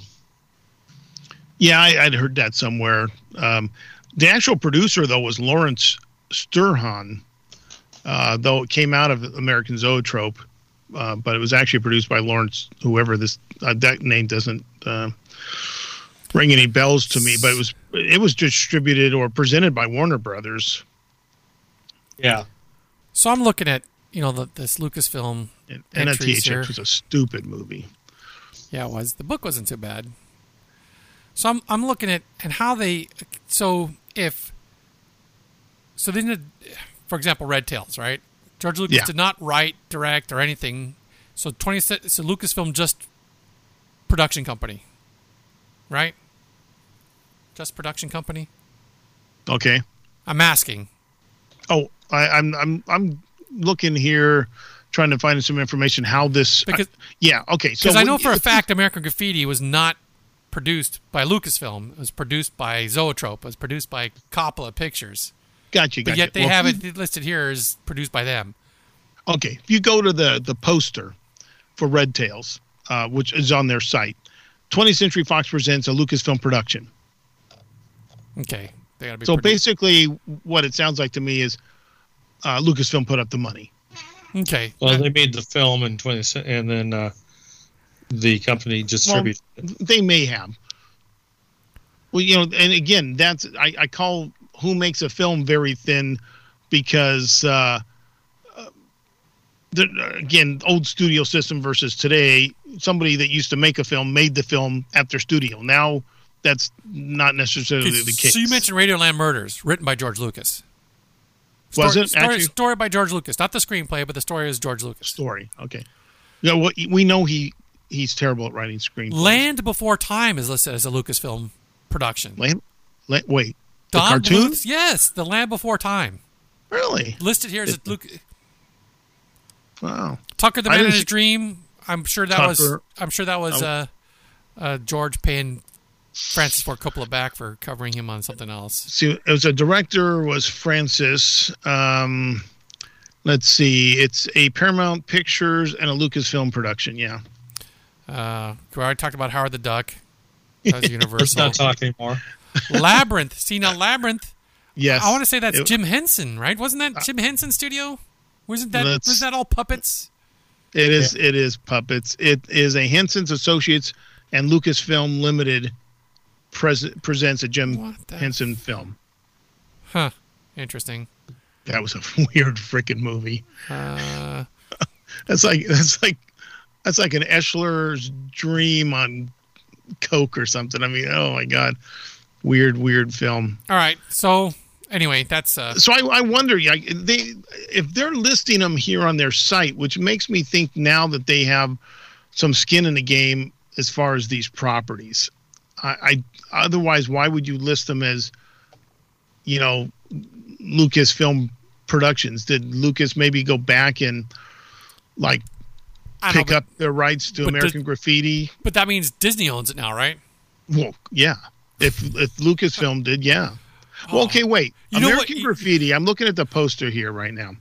American Graffiti, a Lucasfilm Limited / Coppola co-production. Not Zoetrope, but Coppola Company. So it's a dual Lucasfilm Coppola production. So there you go. That's how the Lucasfilm name. That's on the poster. That's not something recreated now. Sure. That's on the. And this makes me think now. This dude that posited this whole thing about Disney screwing up or Lucasfilm not being a good buy. Do you think Fox is a good buy? Oh, yeah, Fox now. Think of all the crap Disney owns because of Fox. I know. Well, this is. I don't know if you guys watched the HBO series Succession. No. There's a point. This guy, I can't quite figure it out if they're trying to mock Fox or they're trying to mock Disney. Because this guy has cable news, and of course he must be right wing, and they're always bashing him about that. But he's trying to buy a bunch of like other news station, this Pierce company that's got a bunch of news stations, and their news is a little different than his news. And they're like, I forgot what they called them, was like commie. It's like, this isn't, communist Russia here. The news can't all be from the same people. It's like, how many more acquisitions does Disney have to buy before antitrust comes in? Because they own all this. What studios are left? Sony and Universal. Are those MGM? Warner Brothers. Okay, there's a few more there, Warner Brothers. But it seems like every time you turn around, like you said, Disney's got their finger on something, or in something. Would they, I wonder if they'll ever spin anything off. It's like, okay, we got what we needed out of this. Now, what did they want out of it? Oh, I'm just saying in general. Is there something, do you think that I can't say worth the money because I think everything's worked out, but do you think there's anything like if I wanted to follow Richard's argument about Pixar, they wanted their computers. Oh, hey, you got what you needed, spin them off now. But no, they're making money. Why would you? But I'm just wondering. Okay, so do you think there's a possibility down the line where they're just so big and they're such a behemoth that you might let something go? Eventually, I'm sure they'll probably combine things and something will disappear and go out of, a lot of people. The nature of things. A lot of people. I remember when they bought Pixar, I did hear people saying, "This is the end of Disney Animation. They don't need them both." No, but obviously some of it's branding, right? You want, sure. Even though we know Disney owns Lucasfilm, don't you still kind of want to think of Lucasfilm as their own thing, their own type of stuff? The Marvel stuff is their own type of stuff. Okay, well, I think they're very wisely leaving Marvel alone, and I think that Lucasfilm is not led well with Kathleen. Correct. And why? And then I guess the question is, what is she doing wrong? Well, if the leadership at Lucasfilm was strong, would they have to fire and replace 2 directors on 2 properties so close together? Yeah, and that's a good question. And the thing we don't know is what was going on. Was it were these directors weak directors that couldn't keep a hold on the production? Were they taking too long? See, this is my problem. Okay, people bitch about what you now call a film that is no longer needed. Not the Clone Wars, sorry. The Last Jedi. The Last Jedi. Okay, so people bitch about Rainn Wilson, right? Ryan Wilson. Yeah, don't get them mixed up. Rian Johnson, by the way, not Wilson. Yeah, whoever. Okay. Isn't he the one that just did Knives Out? He did. Which is a fantastic film. So why didn't he mix well with Star Wars? What did he do wrong? I don't believe when people say maybe the top brass wasn't paying attention or something, because I'm sorry, I don't think Kathleen Kennedy is signing off on a film or a script that she doesn't agree with. okay, you're right. She probably does not going to sign off on a script she doesn't agree with. But I have not seen Kathleen Kennedy stand up and go, "This movie's crap." She's not stood up there and said, but she fired. We only see Mark Hamill do that. She fired the 2 dudes that were working on Rise of Skywalker, whatever it was going to be called, and she fired the 2 dudes. No, I got it backwards. She fired the 2 dudes doing Solo, and she fired the guy doing Rise of Skywalker. Right. Wait. Skywalker. I thought Skywalker was always going back to JJ. No, Colin Trevorrow. Colin Trevorrow Right. was the first guy to. Oh, that's right. Right. And then the 2 dudes from the Lego movie were doing Solo. You've seen the Lego movie, right? I have not. Everybody says they're great. Oh my gosh, they are. They're hilarious. And you watch it and you go, and it takes you a while to realize that they're really not stop motion animating Legos. It's still CG, but it looks like fully stop motion. So my daughter was watching the Batman one day. She owns them all. And she was watching the behind the scenes. And what I found fascinating about the Lego movies is they will not animate a Lego movie and make a Lego do something the Lego can't do if you're playing with it. So nice. all their motions will always be like a Lego in your hand. Right. Everything they build in the universe is all based off the dimensions of Lego block. Everything's done like awesome. You could build it, which I think is really cool. But no, I haven't seen them, but I need to one of these days. Okay, and I forgot about that Allen guy or whatever his name was. I have to say, when JJ first came in, I just assumed he was going to do all 3 in the very beginning. He was getting going. He was, too. Yeah, and then he stepped back because he had Star Trek going on also. Just really taking on way too much. I don't know. Which Star Trek? He didn't direct. The first one came out in 2008. Yes. And he's been producer on the next 2. Okay, yeah, he's been. Yeah, Force Awakens didn't come out till 15, but there was some reason. I swear there was another. He was either producing or he didn't direct the other one, but somehow he was involved, and it was just, I think, too much time. I don't know. That's what I remember. Maybe I'm remembering incorrectly. But his script basically was setting up, or his story was setting up the next 3, and then people bitched about. You come from nobody. Oh, he just ruined the whole setup we had from the first movie. Well, did anybody ever heard of a red herring or manipulation of a person to get him to do what you want? See, that's funny. That's my first thought. He's lying to her, right? That's immediately what I thought. I put no stock in that, but no one everyone was praising this guy that he took Luke and he's a fearful and he's an old crazy guy and he's he's a grumpy old man. I'm thinking no one wants to see Luke Skywalker be a grumpy old man. No, that was my personal heartburn with the story. Was I don't want to see Luke be a grumpy old man. I want to see him save the day. Well, I had a lot of so the first could we agree that maybe in the first Star Wars. I got to use 4, 5, and 6. You had really 5 or less main characters, right? Yeah. Luke, Leia, Han. I know. Okay, Chewbacca is a. So Luke, Leia, and Han are your main 3, right? Your main 3. Oh, Darth Vader, you'd have to include. Well, Vader, but the hero. I mean the good guys. 3 good guys. And then the evil. Then you had some of the sidekicks, the robots, the Chewie. I not to diminish Chewie's character, but he's not that great of an actor, right?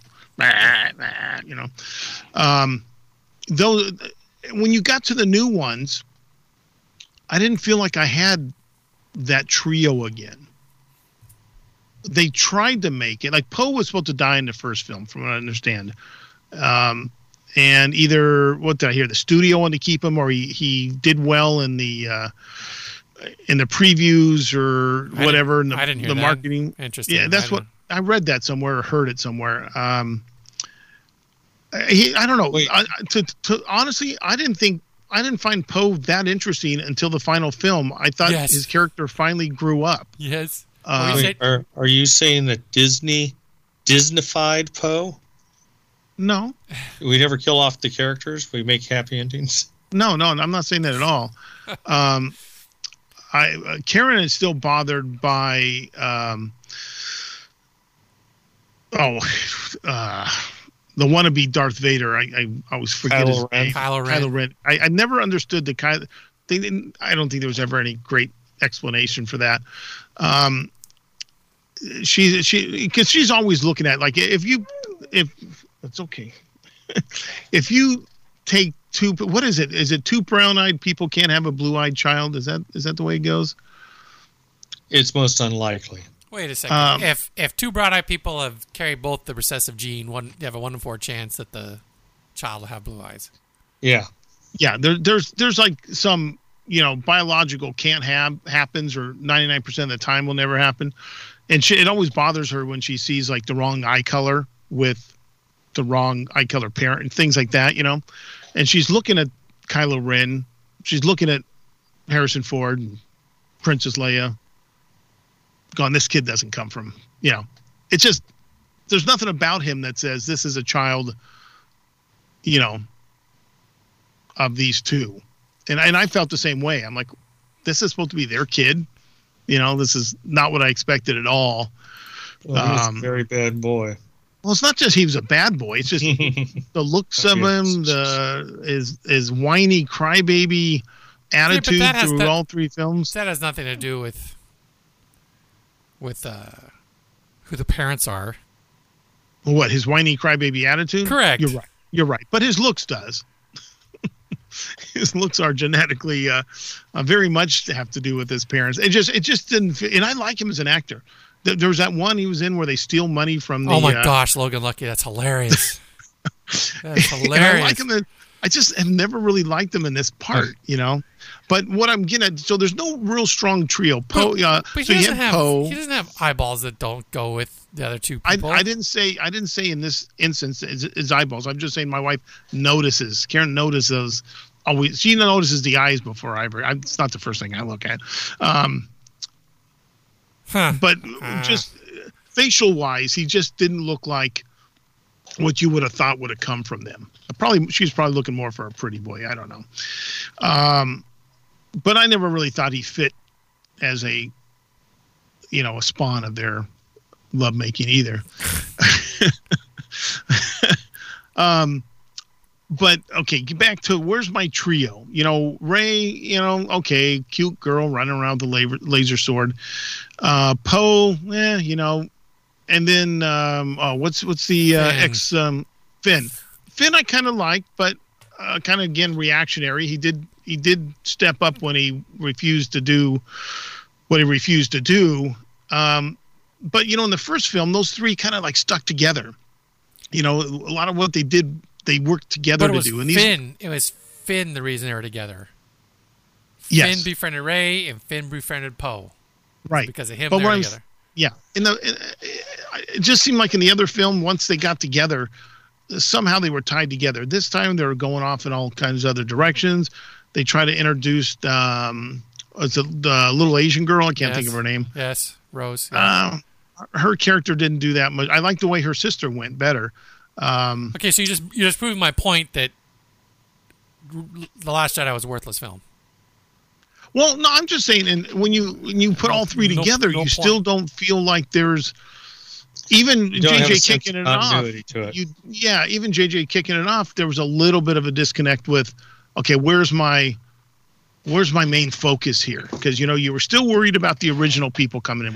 When's Luke coming in? We saw him in the trailer. We saw him in why isn't Luke here yet? His name's on the top of the freaking marquee. Yeah, exactly. And I don't. It's kind of that connectivity or continuity that felt like it wasn't there. And then bad guys. I mean, with Vader was our bad guy, right? That guy was like in control. There were some, what's the guy that actually blew up or basketball? Basketball's a peaceful planet. Governor Tarkin. Basketball's a peaceful planet. Quoting some Spaceballs, are you? Yeah, no, Hardware Wars. Hardware Wars. Oh. where spaceships are like irons and Yeah, okay. Yeah, you'll laugh, you'll Toasters. cry, you'll kiss $3 goodbye. Excuse me. But okay. There was Tarkin, but in this one we've got Chrome Dome, we've got Kylo Ren, we've got Yeah, that's one thing too. We never saw anything of Captain Phasma after that first movie. No, She she was showed in up the in second showed one? up in the second one, and then she dies. yeah. Huh? She showed Yeah, up in the I second one. Watch then it she again. Yeah, but and then because there's and then we've got the redhead dude that ends up being the traitor. I'm telling you, You know- we should not. We don't need to rehash the whole freaking. No, but I'm saying this is the only problem I have with the new one. It's like there's way too many characters going in way too many directions. If I wanted to just give a general why it may not be as good as the originals, that would be kind of my Okay, thing. So let me throw this idea at you, right? Sure. So I've already expressed disdain that Kathleen Kennedy doesn't know what she's doing and not strong enough leadership to guide the Could be, yeah. the archive of world and story that makes up Star Wars, right? So let's start with that. Secondly, if it seems so long and characters everywhere, because even though they're not going to admit it, they're trying to walk back and correct the bullshit that came from number 8. Oh no, I do believe if number 8 was such a solid entry in a trilogy, they wouldn't need all that extra time to give you a nice closing package for number 9. But since 8 was bullshit and stupid, that's why they had all that shit going on for number 9. Well, you know what also gets me is stunt casting. I don't know if you know it. Yeah, okay. Who's the stunt cast in this? The Hobbit. Where the fuck did he come from all of a sudden at the end? Now we got a Hobbit in there. He's just there to show worry. Yeah, okay. Yeah. It's like, well, in almost every JJ film or TV series, there's one dude that always shows up, and I don't know his name, but I like him as an actor. Yeah, no, he's his good luck charm. Greg Lundberg. Yeah. He was in Star Trek. Yeah. He was the guy. He was the guy on the phone. Yeah. In the first Star Trek, because he couldn't be actually in the movie. Oh, why not? He didn't have time, so he just. There's a scheduling problem. Yeah. So he was the voice on the phone. Yeah, I know who it is. He's in he's in everything JJ does. Oh yeah. Every single thing, without fail. And okay, that's fine. But when and even in the second film, did we need Laura Dern for that stupid general position? No. Again, that was dumb. Seriously, take out 8, and 7 and 9 are fine. I think there's a couple things in 8. I'm not saying it's the best film that you. Yes, 1 or 2 things you need. So tack them on the end of 7, or open up 9 with that. But the rest of it was stupid. Okay. We all love Empire Strikes Back. What's in there that you really need? You get some development. What development do you get? Okay. No, you get some development. You get something. You get something. But I'm running through my head. That is a lot of people's favorite of the originals. Is that one? Yet it's a transitional film. It's the Leia and Han romance. Well, that's sure. The main thing going on in that movie. Well, you got the whole. Oh, and Luke becoming a Jedi. There is that, but it is a transitional from the original to the end. You need something to bridge it, and it's the bridge film. Did they know that they were getting the third one? Oh, I think by that time they knew they were going to do the third one. Yeah. I don't know. Wait! Come on! The big friggin' reveal. That's why you had the Empire. The original. Is it? I don't know if that's the main reason that you have it. No, but it's a good. It's a good reveal, but if you've ever watched Pitch Perfect, you should have known because Darth means father in German. He's Vader. Literally father. Vader means father in German. Or Vader means father. Well, we had to see Snoke die, didn't we? But that was fun. It was not required. That was a fun lightsaber fight and all that, but that was not required. Okay. He could have died. Okay, so I would say it had a requirement only in so much as it. Well, maybe not. Never mind. So, okay, who made the decision? So Disney buys this overpriced hunk of junk, according to some. Somebody at either at Disney or at Lucasfilm makes a decision what's canon and what's not, which causes a lot of controversy of now knowing what's what. Is So that stupid. Kathleen Kennedy or is that somebody at Disney? Okay, Good question. that's a really good question. Because if she's part of that, then that also shows either one, did she weekly bow down to Disney saying we've got to narrow this thing down, or did she make that decision, which could be considered bad? Because like the Timothy Zahn books, right? They're no longer canon. No, I love those books. Those they were were good. awesome. I actually thought they were going to be 7, 8, and 9 when they first came out. So anyway, would you call, let's just get down to the brass tacks, whether or not she's good and strong and a good leader, should be fired, blah, blah, blah. Maybe Jon Favreau should be the guy now. You're not the first person to say that. But has it been a failure of Disney buying Lucasfilm? No, I wouldn't say it's a No. failure. I think they've just mismanaged it. Okay, little mismanagement. Because where would Lucasfilm be today if Disney hadn't bought him? Still making cartoons for Disney Channel. That's maybe about it. Yeah. You don't think, even though he was supposedly starting to write 7, 8, 9, he would have went there? He might have, And if they were down in the midi-chlorian level but and all CGI'd, we'd probably be having that same... if you've ever seen the documentary The World Against George Lucas, I think that's what it's called. It's a love-hate story with Lucas. You know, we love him for this, we hate him for that. Stop changing my films. You know, Han shot first. You know, all that kind of stuff going on. And I don't think I know we've talked a little bit about it. I don't think Galaxy Quest is a failure. I think it's got a lot of the wrong press. They overhyped it. You mean Galaxy's Edge. Galaxy's Edge? Galaxy's Edge, whatever. Quest Edge, I've heard it both ways. Galaxy That's a Quest. tad bit I've heard it difference. both ways. Yeah, okay. And you know, and that'll play into now. I mean, this guy did this before Rise opens, which now, you know, I guess if you don't get in the park within 2 minutes and luckily have a good connection to the Wi-Fi or your network on your phone, you ain't getting the ride, and you're not getting any re-rides in the same day either. At least according to what I'm reading. What are you seeing at the park? A lot of people. My biggest notice was on Friday, the day it opened, and of course we open up at 8:00, and I go walking through the hub, and everybody's just standing still. Just all these people spread out, standing still, staring at their phones, and they're all trying to get on. But I also got noted. See, I wouldn't have went that far. I would have just got through the turnstile and right at the Mickey started playing with my phone. Why go any further? But the network doesn't.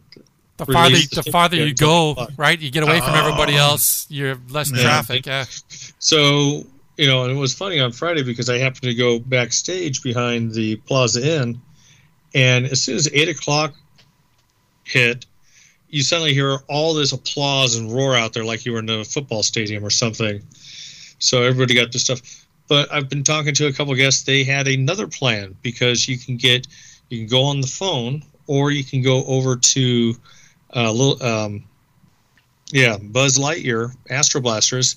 Those fast pass machines will give you a physical fast pass or a physical boarding pass onto the attraction.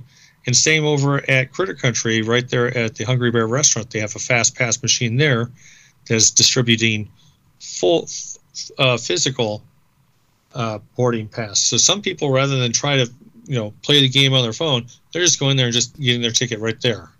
So somebody had a question. Let's say you're with a group of 5 people. Do all 5 need a boarding pass, or can one person reserve a group of 5 on the boarding pass? Well, you have to have you have to have all 5 people there. You have to have all their passes, because if you're doing it on your phone, you've linked each person's ticket to your phone, so you can get the boarding pass. Okay. You answered my question, and you didn't even know it, because the question was, can one person reserve for all 5? And you went into a lot more detail. So yes, one person can get the 5 spaces. But that one person has to have each of the tickets in the phone and each of those tickets had to have gone through the main gate before it to be accepted. Sure. But he's gonna. So if let's say let's say S3 went, one of our phones has to have all of our passes scanned into one of our phones.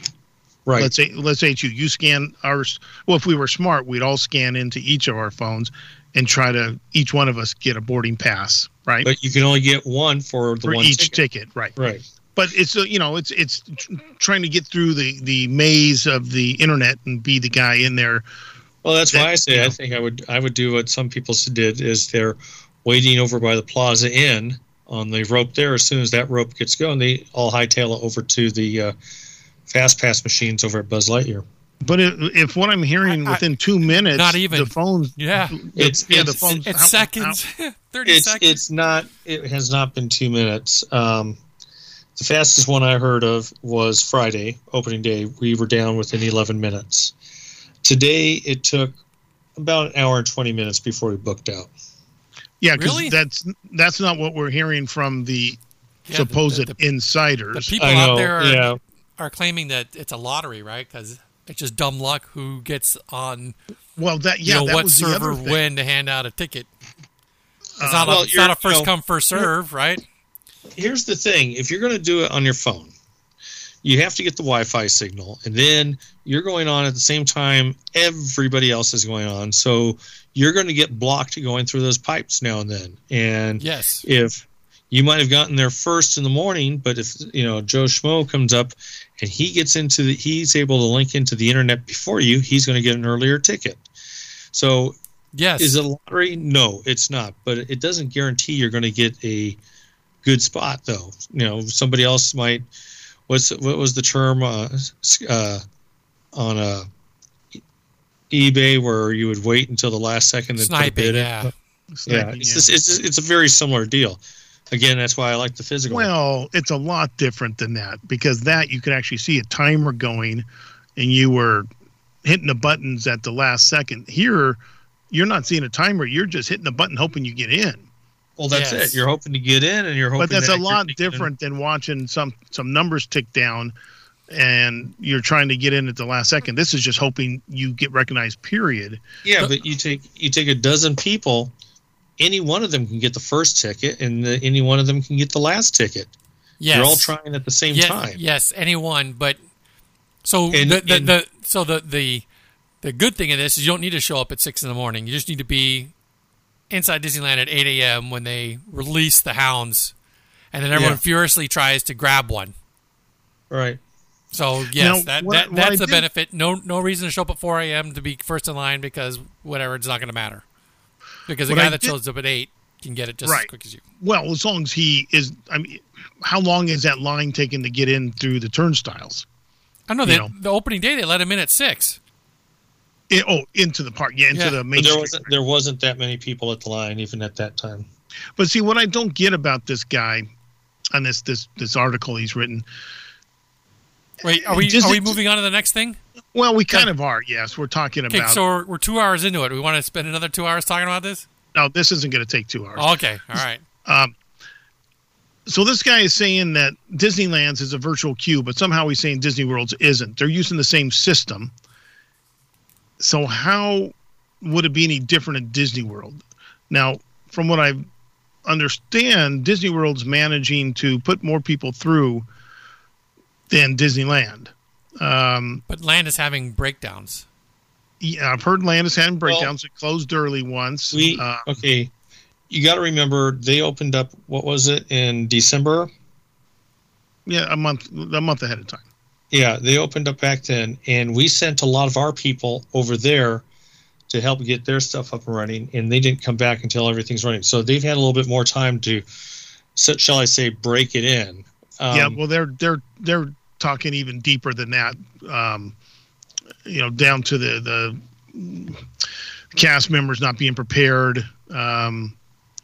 A lot of things, and they're getting. I think there was a timeline, like within a week they were already putting more people through than Disney has.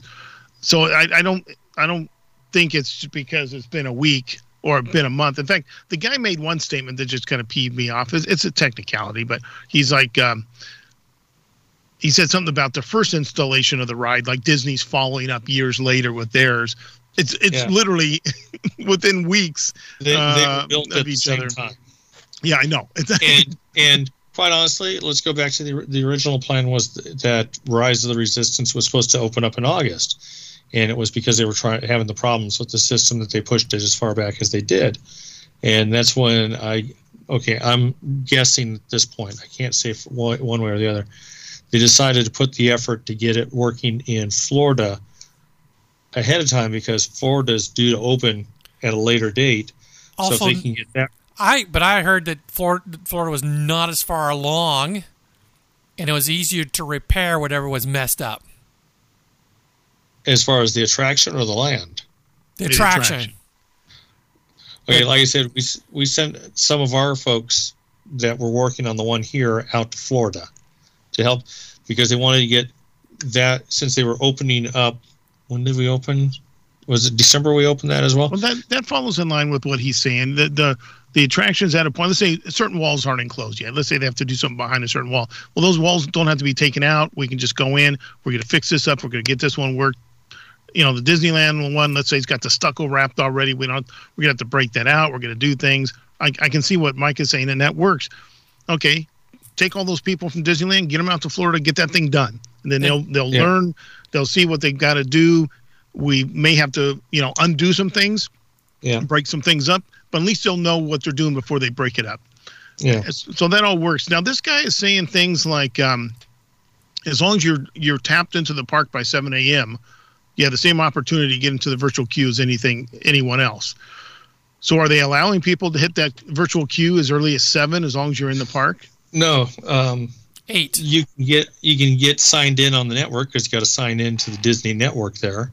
And that could take. And then you're sitting there, and then you bring up the app, and then you sit there and you wait until 8 o'clock comes in. Yeah, I mean, I think they literally said here 2 minutes. But he's still. No, it's never been that fast. He's calling it a lottery, which, I personally, I don't see what's wrong with just.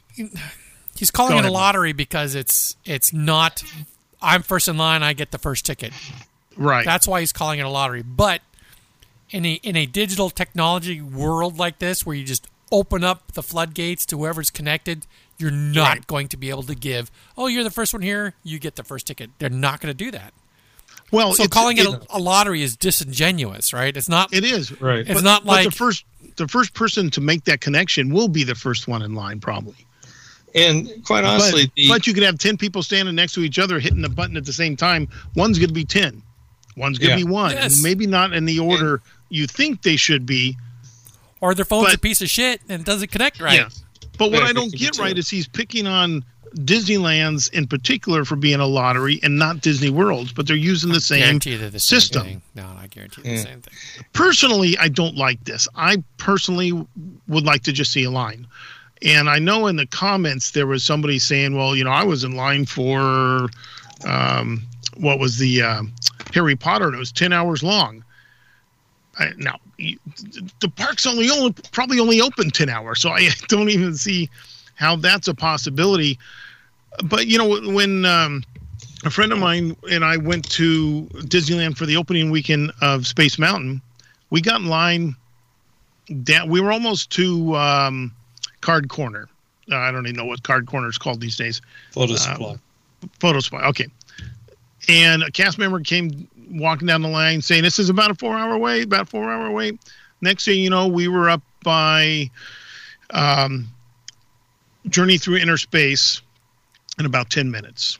And we only stood there about 2 hours because the people who didn't want to stand 4 hours just bailed. I'm all for stand in line. Okay, you want to use the fast pass, add that into. I'm not a big fan of the virtual queue. I know some people like this, but now with the planning and the plus bracelets in Florida and all this bullshit, you just can't go get in line somewhere in some of these attractions if you want to see them. To me, it takes the fun of going to the park out. I suspect that, like all Disney things that are new, that once the gee whiz wears off, they won't have to do that stuff. I'm hoping. Yeah, But when we yeah. opened up Galaxy's Edge, we were all set to do the exact same thing. We did it about half the first day, and then it kind of wore into where it was already working pretty good. But see, okay, so Mike said he was laughing at some of the comments, and there was this one guy who wrote a comment. He's like giving some background, and he's like, I worked the opening of Indiana Jones Adventure, and I remember marveling at the 4.5 hour queue that stretched out of Adventureland to Main Street into Frontierland, all the way up Big Thunder Trail. So here I'm thinking, wow, this guy was opening attraction. Then you keep reading. But what the Indy opening taught me, there's never a guarantee that you're going to be able to ride the ride. The attraction opened on March 4th. The following weekend, the attraction didn't open at all, as Disney remedied some structural safety issues that arose in the first week. We knew going into that weekend it wasn't going to be open because of all these issues that needed to be resolved. There was a real chance of a disaster in the attraction. I was lucky enough to be selling ice cream on the cart at the attraction entrance. So first thing I thought was frontline cast members don't know shit. But I was basically an honorary Temple of the Forbidden Eye cast member. Bullshit. Honorary, explaining to people why they couldn't ride the ride. I didn't sell much ice cream, but I dealt with my fare of angry guests. And we were pretty much honest. We didn't give them the blanket term technical difficulties. We explained that what was going on. Part of the ride vehicle that keeps them on the track was showing stress fractures and faced the risk of breaking and sending the vehicle careening into a wall, or worse, down the pit after the gates of doom. But even with it being a very real safety issue, people were mad, and I understood. I had been a cast member for 1 year, despite all my training about such situations, including repeat the concern back to them in your own words to show you understand, then apologize. I'm like, who the fuck is this guy? He's an ice cream vendor that thinks and I'm thinking, I still worked at the park at this time. My biggest problem was telling the people in the wheelchair you have to go through the front of the line and you don't get to go to the back of the line and get in before all these people wait, and you get to enjoy the queue like everybody else. I don't remember it being closed the second weekend, and I don't remember these structural issues. Do you remember any of that, Richard? I remember there's a couple things that as all things, you suddenly see something that you missed initially, and it mostly dealt with the hydraulic system, that they just need the hoses need to be larger and more fortified, because everything on that vehicle, including the motion on the wheels, is all done by hydraulics. So yeah. That was the only thing that I heard of. That sounds vaguely familiar. Yeah, they're because they're controlling the vehicle and there's computers and it's a very sophisticated ride system, and it was ahead of its time. And still is. My favorite comment in this article was, they just need to make it an upcharge for the first few weeks, including pass holders. Give the money to charity. I know. Yeah, Disney's going to charge you $30. Make it like an extra $30 for everyone. Better to charge people in advance. Tell people they have to be at the park all day or until their time to ride. Way less hassle than this. I'm thinking, okay, yeah, they'll upcharge you, but they ain't giving shit to charity for it. Yeah. Oh my gosh! I'm thinking, don't give them ideas. I know these people, like even this guy's like. Limit APs. After all, they've written it. We've been saying this though forever. Yeah, it's like I don't make a pay full price up front. Point. Yeah, but some of these people are just interesting comments. But yeah, and the idea that you can't re-ride in the same day right now just because it's so freaking busy and the way the queue's working, is kind of disappointing. Your ice cream dude. Did you read everything this ice cream dude had? Yes. Oh, he's got some stupid ideas. No kidding. Well, he's an ice cream vendor. There are those who Disney gives a lot to charity as it is, but specifically and there are those who sell ice cream. But specifically earmarking this particular upcharge for that purpose would keep it's just a greedy money grab people at bay. Yeah, no, it wouldn't. And it's coming from somebody does the money or for non-annual pass holders have 2 levels of ticket prices. One that includes Rise of the Resistance and a lower price ticket that does not. With refunds on that extra ticket cost available if the person isn't able to ride due to operational issues. Bullshit. Right on the ticket it says. You're not guaranteed anything. There were rumors before Galaxy's Edge opened that there was going to be an upcharge or a separate charge to get in there. Because people are And stupid. That may have been what has fueled, and Richard and I have talked about this, gets us very angry, when they refer to Galaxy's Edge as a theme park. It's a freaking land inside a theme park. The park is Disneyland. You happen to be in one land of it. Yeah, and that's kind of, it's kind of like when people use the terms, when they use cast member wrong or certain things. It probably wouldn't bother anybody else, but the people who have worked there. I don't know. It's when I read this stuff and how the queue has been filling up really quickly. I'm just amazed. Yeah. Okay. Richard, this guy's saying the official Disneyland app showed that the park was assigning guests into the backup groups in the virtual queue by 8:01, and the park stopped assigning boarding groups spots by 8:10. That's 9 minutes. Well, if it was Friday, yeah, he's only a minute off. That was 10:45 on January 17th. So that was the day it opened, right? Yes. Yeah. It booked out at 8:11. Yeah. Well, I guess it depends on what your clock says and the other guy's clock says. Well, the clock on the computer is the one that counts, and yes, we had a running bet on it. Yeah, well, that's what he said. He's saying on the app. But what I also don't get is, what it was, they're giving out these like backup passes that, from what I understand, have never worked. I guess it's in case someone cancels. There's like this. I forgot what they call it. It's a backup. Yeah, I've heard about that. I wouldn't get too many hopes on that one. Exactly. From what I've read so far, no one that has got that has actually got on the attraction. Yeah. And I don't believe his blind luck. I mean, you got 10,000 people trying to sign in at once. Okay, maybe it is some kind of blind luck, but it's about who gets through that pipeline. Unfortunately, it is a internet pipeline. I go back to the idea of maybe if you're there waiting at the rope, waiting to get in, it might be more advantageous just to go straight over to those Tomorrowland Fast Pass machines and get the physical pass rather than try to get on the internet that everybody else is trying to. Go ahead, Mike. Here's two comments that are have some merit. I don't want to give them merit, but one person says, because he liked Galaxy's Edge and Rise of the Resistance, right? He says, on a final note, nobody's forcing anyone to go to Galaxy's Edge or like it, so if it does not meet preconceived ideas of what should be in your minds, then borrow, say, $2 billion to build what you want. Yeah. Yeah. No, and then that's a great case. And this other guy says, I was watching the chaos of parking in Disneyland on Friday at opening, and the weirdest thing I ever saw in a theme park, hundreds of people streaming out of the park at 8:15 when they didn't get a boarding group. Wow. Hey, I passed by. They have signs right there at the tunnels, and before you go into the park, that the passes have already been booked out. So, wow. Yeah, because some people talk about an upcharge attraction. No, this is just so stupid. Yeah. See, this guy's saying at least at studios at this point, everyone inside the park at its opening has been getting boarding pass group numbers that allow them to ride Rise of Resistance. Even those who show up within an hour or so of the parks have been getting on the ride more often than not.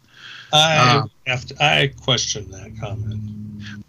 I mean, you can question it all you want. I'm hoping he's got connections out there because obviously was here in California.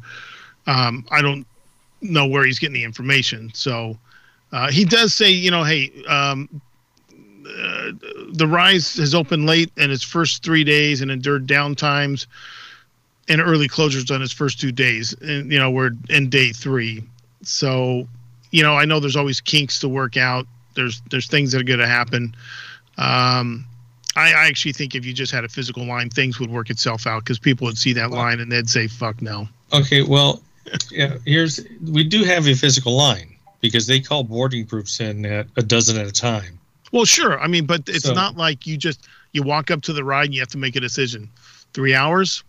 No. Yeah. An hour? Maybe.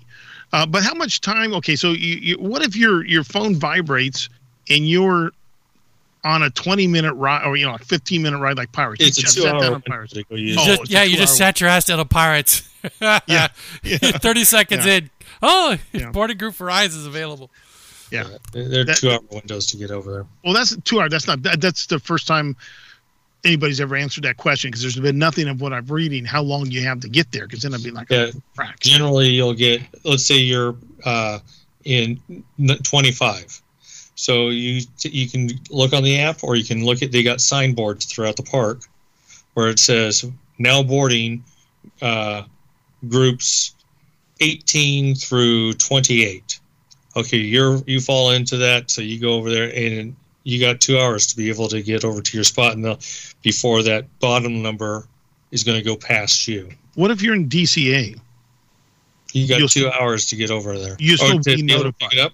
Yeah. Well, it's on the app, right? So it's on the app. You can still do it, and you still got Wi-Fi inside the park. But But if you walked into DCA at 8 versus Disneyland at 8, can you get into the Rise virtual queue in DCA? Good question. I don't know. I'll have to check into that one. Oh, what about? But your ticket has to have been scanned through the gate. Disneyland always opens before DCA, does it not? No, it doesn't. Are they opening at the same time now? They've been opening the same time for a while now. Yeah, but your ticket, so you can't stand out in no man's land between the parks. Right, or downtown Disney. You have to actually have your tickets have to have been scanned through a turnstile.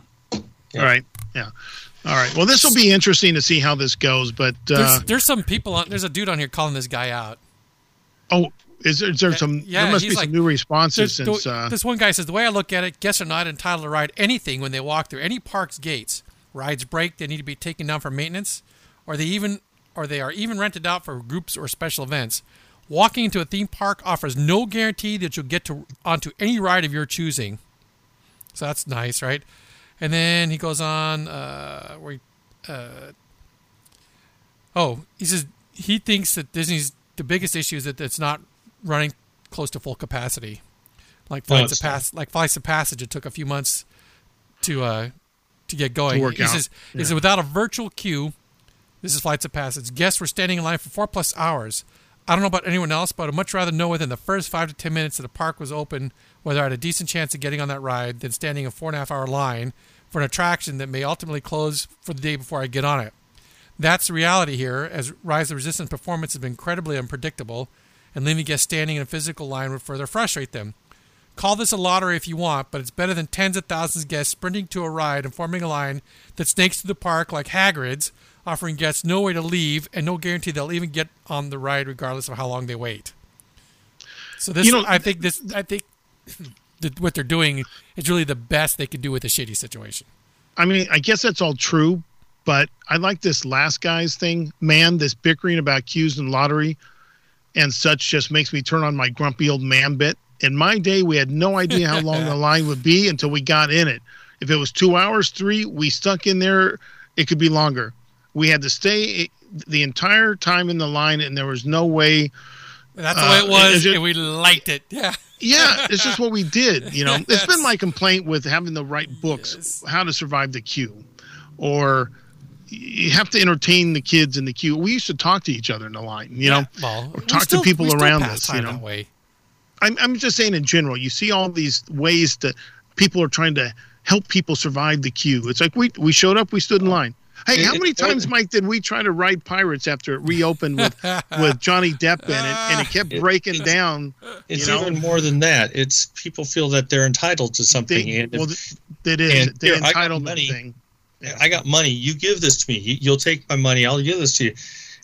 That's what it comes down to. But you're talking about the story of Indiana Jones rapping. I remember when Star Wars and, Captain EO, not Star Wars, Star Tours and Captain EO opened up. We had lines that went all the way down to the flagpole in Town Square, and they were 6 and 7 hours long. Well, that would have been about, if you talk about Star Tours, and it's down there, now move that queue over to Space Mountain, and it pulled the queue up a little bit. It's about what Mark and I waited in for Space Mountain. And when people found out how long it was, a lot of them left. They probably came back later. We stood 2.5 hours, maybe, but we were like, what else we got to do? Well, this is what we came for. So why not? Okay, so the grumpy old man bit is like right up our alley, but yeah, I think it's time. Well, he's absolutely right. There are no guarantees. We say that even on the ticket when you buy it. Yes, but as far as beating dead horse, we've talked about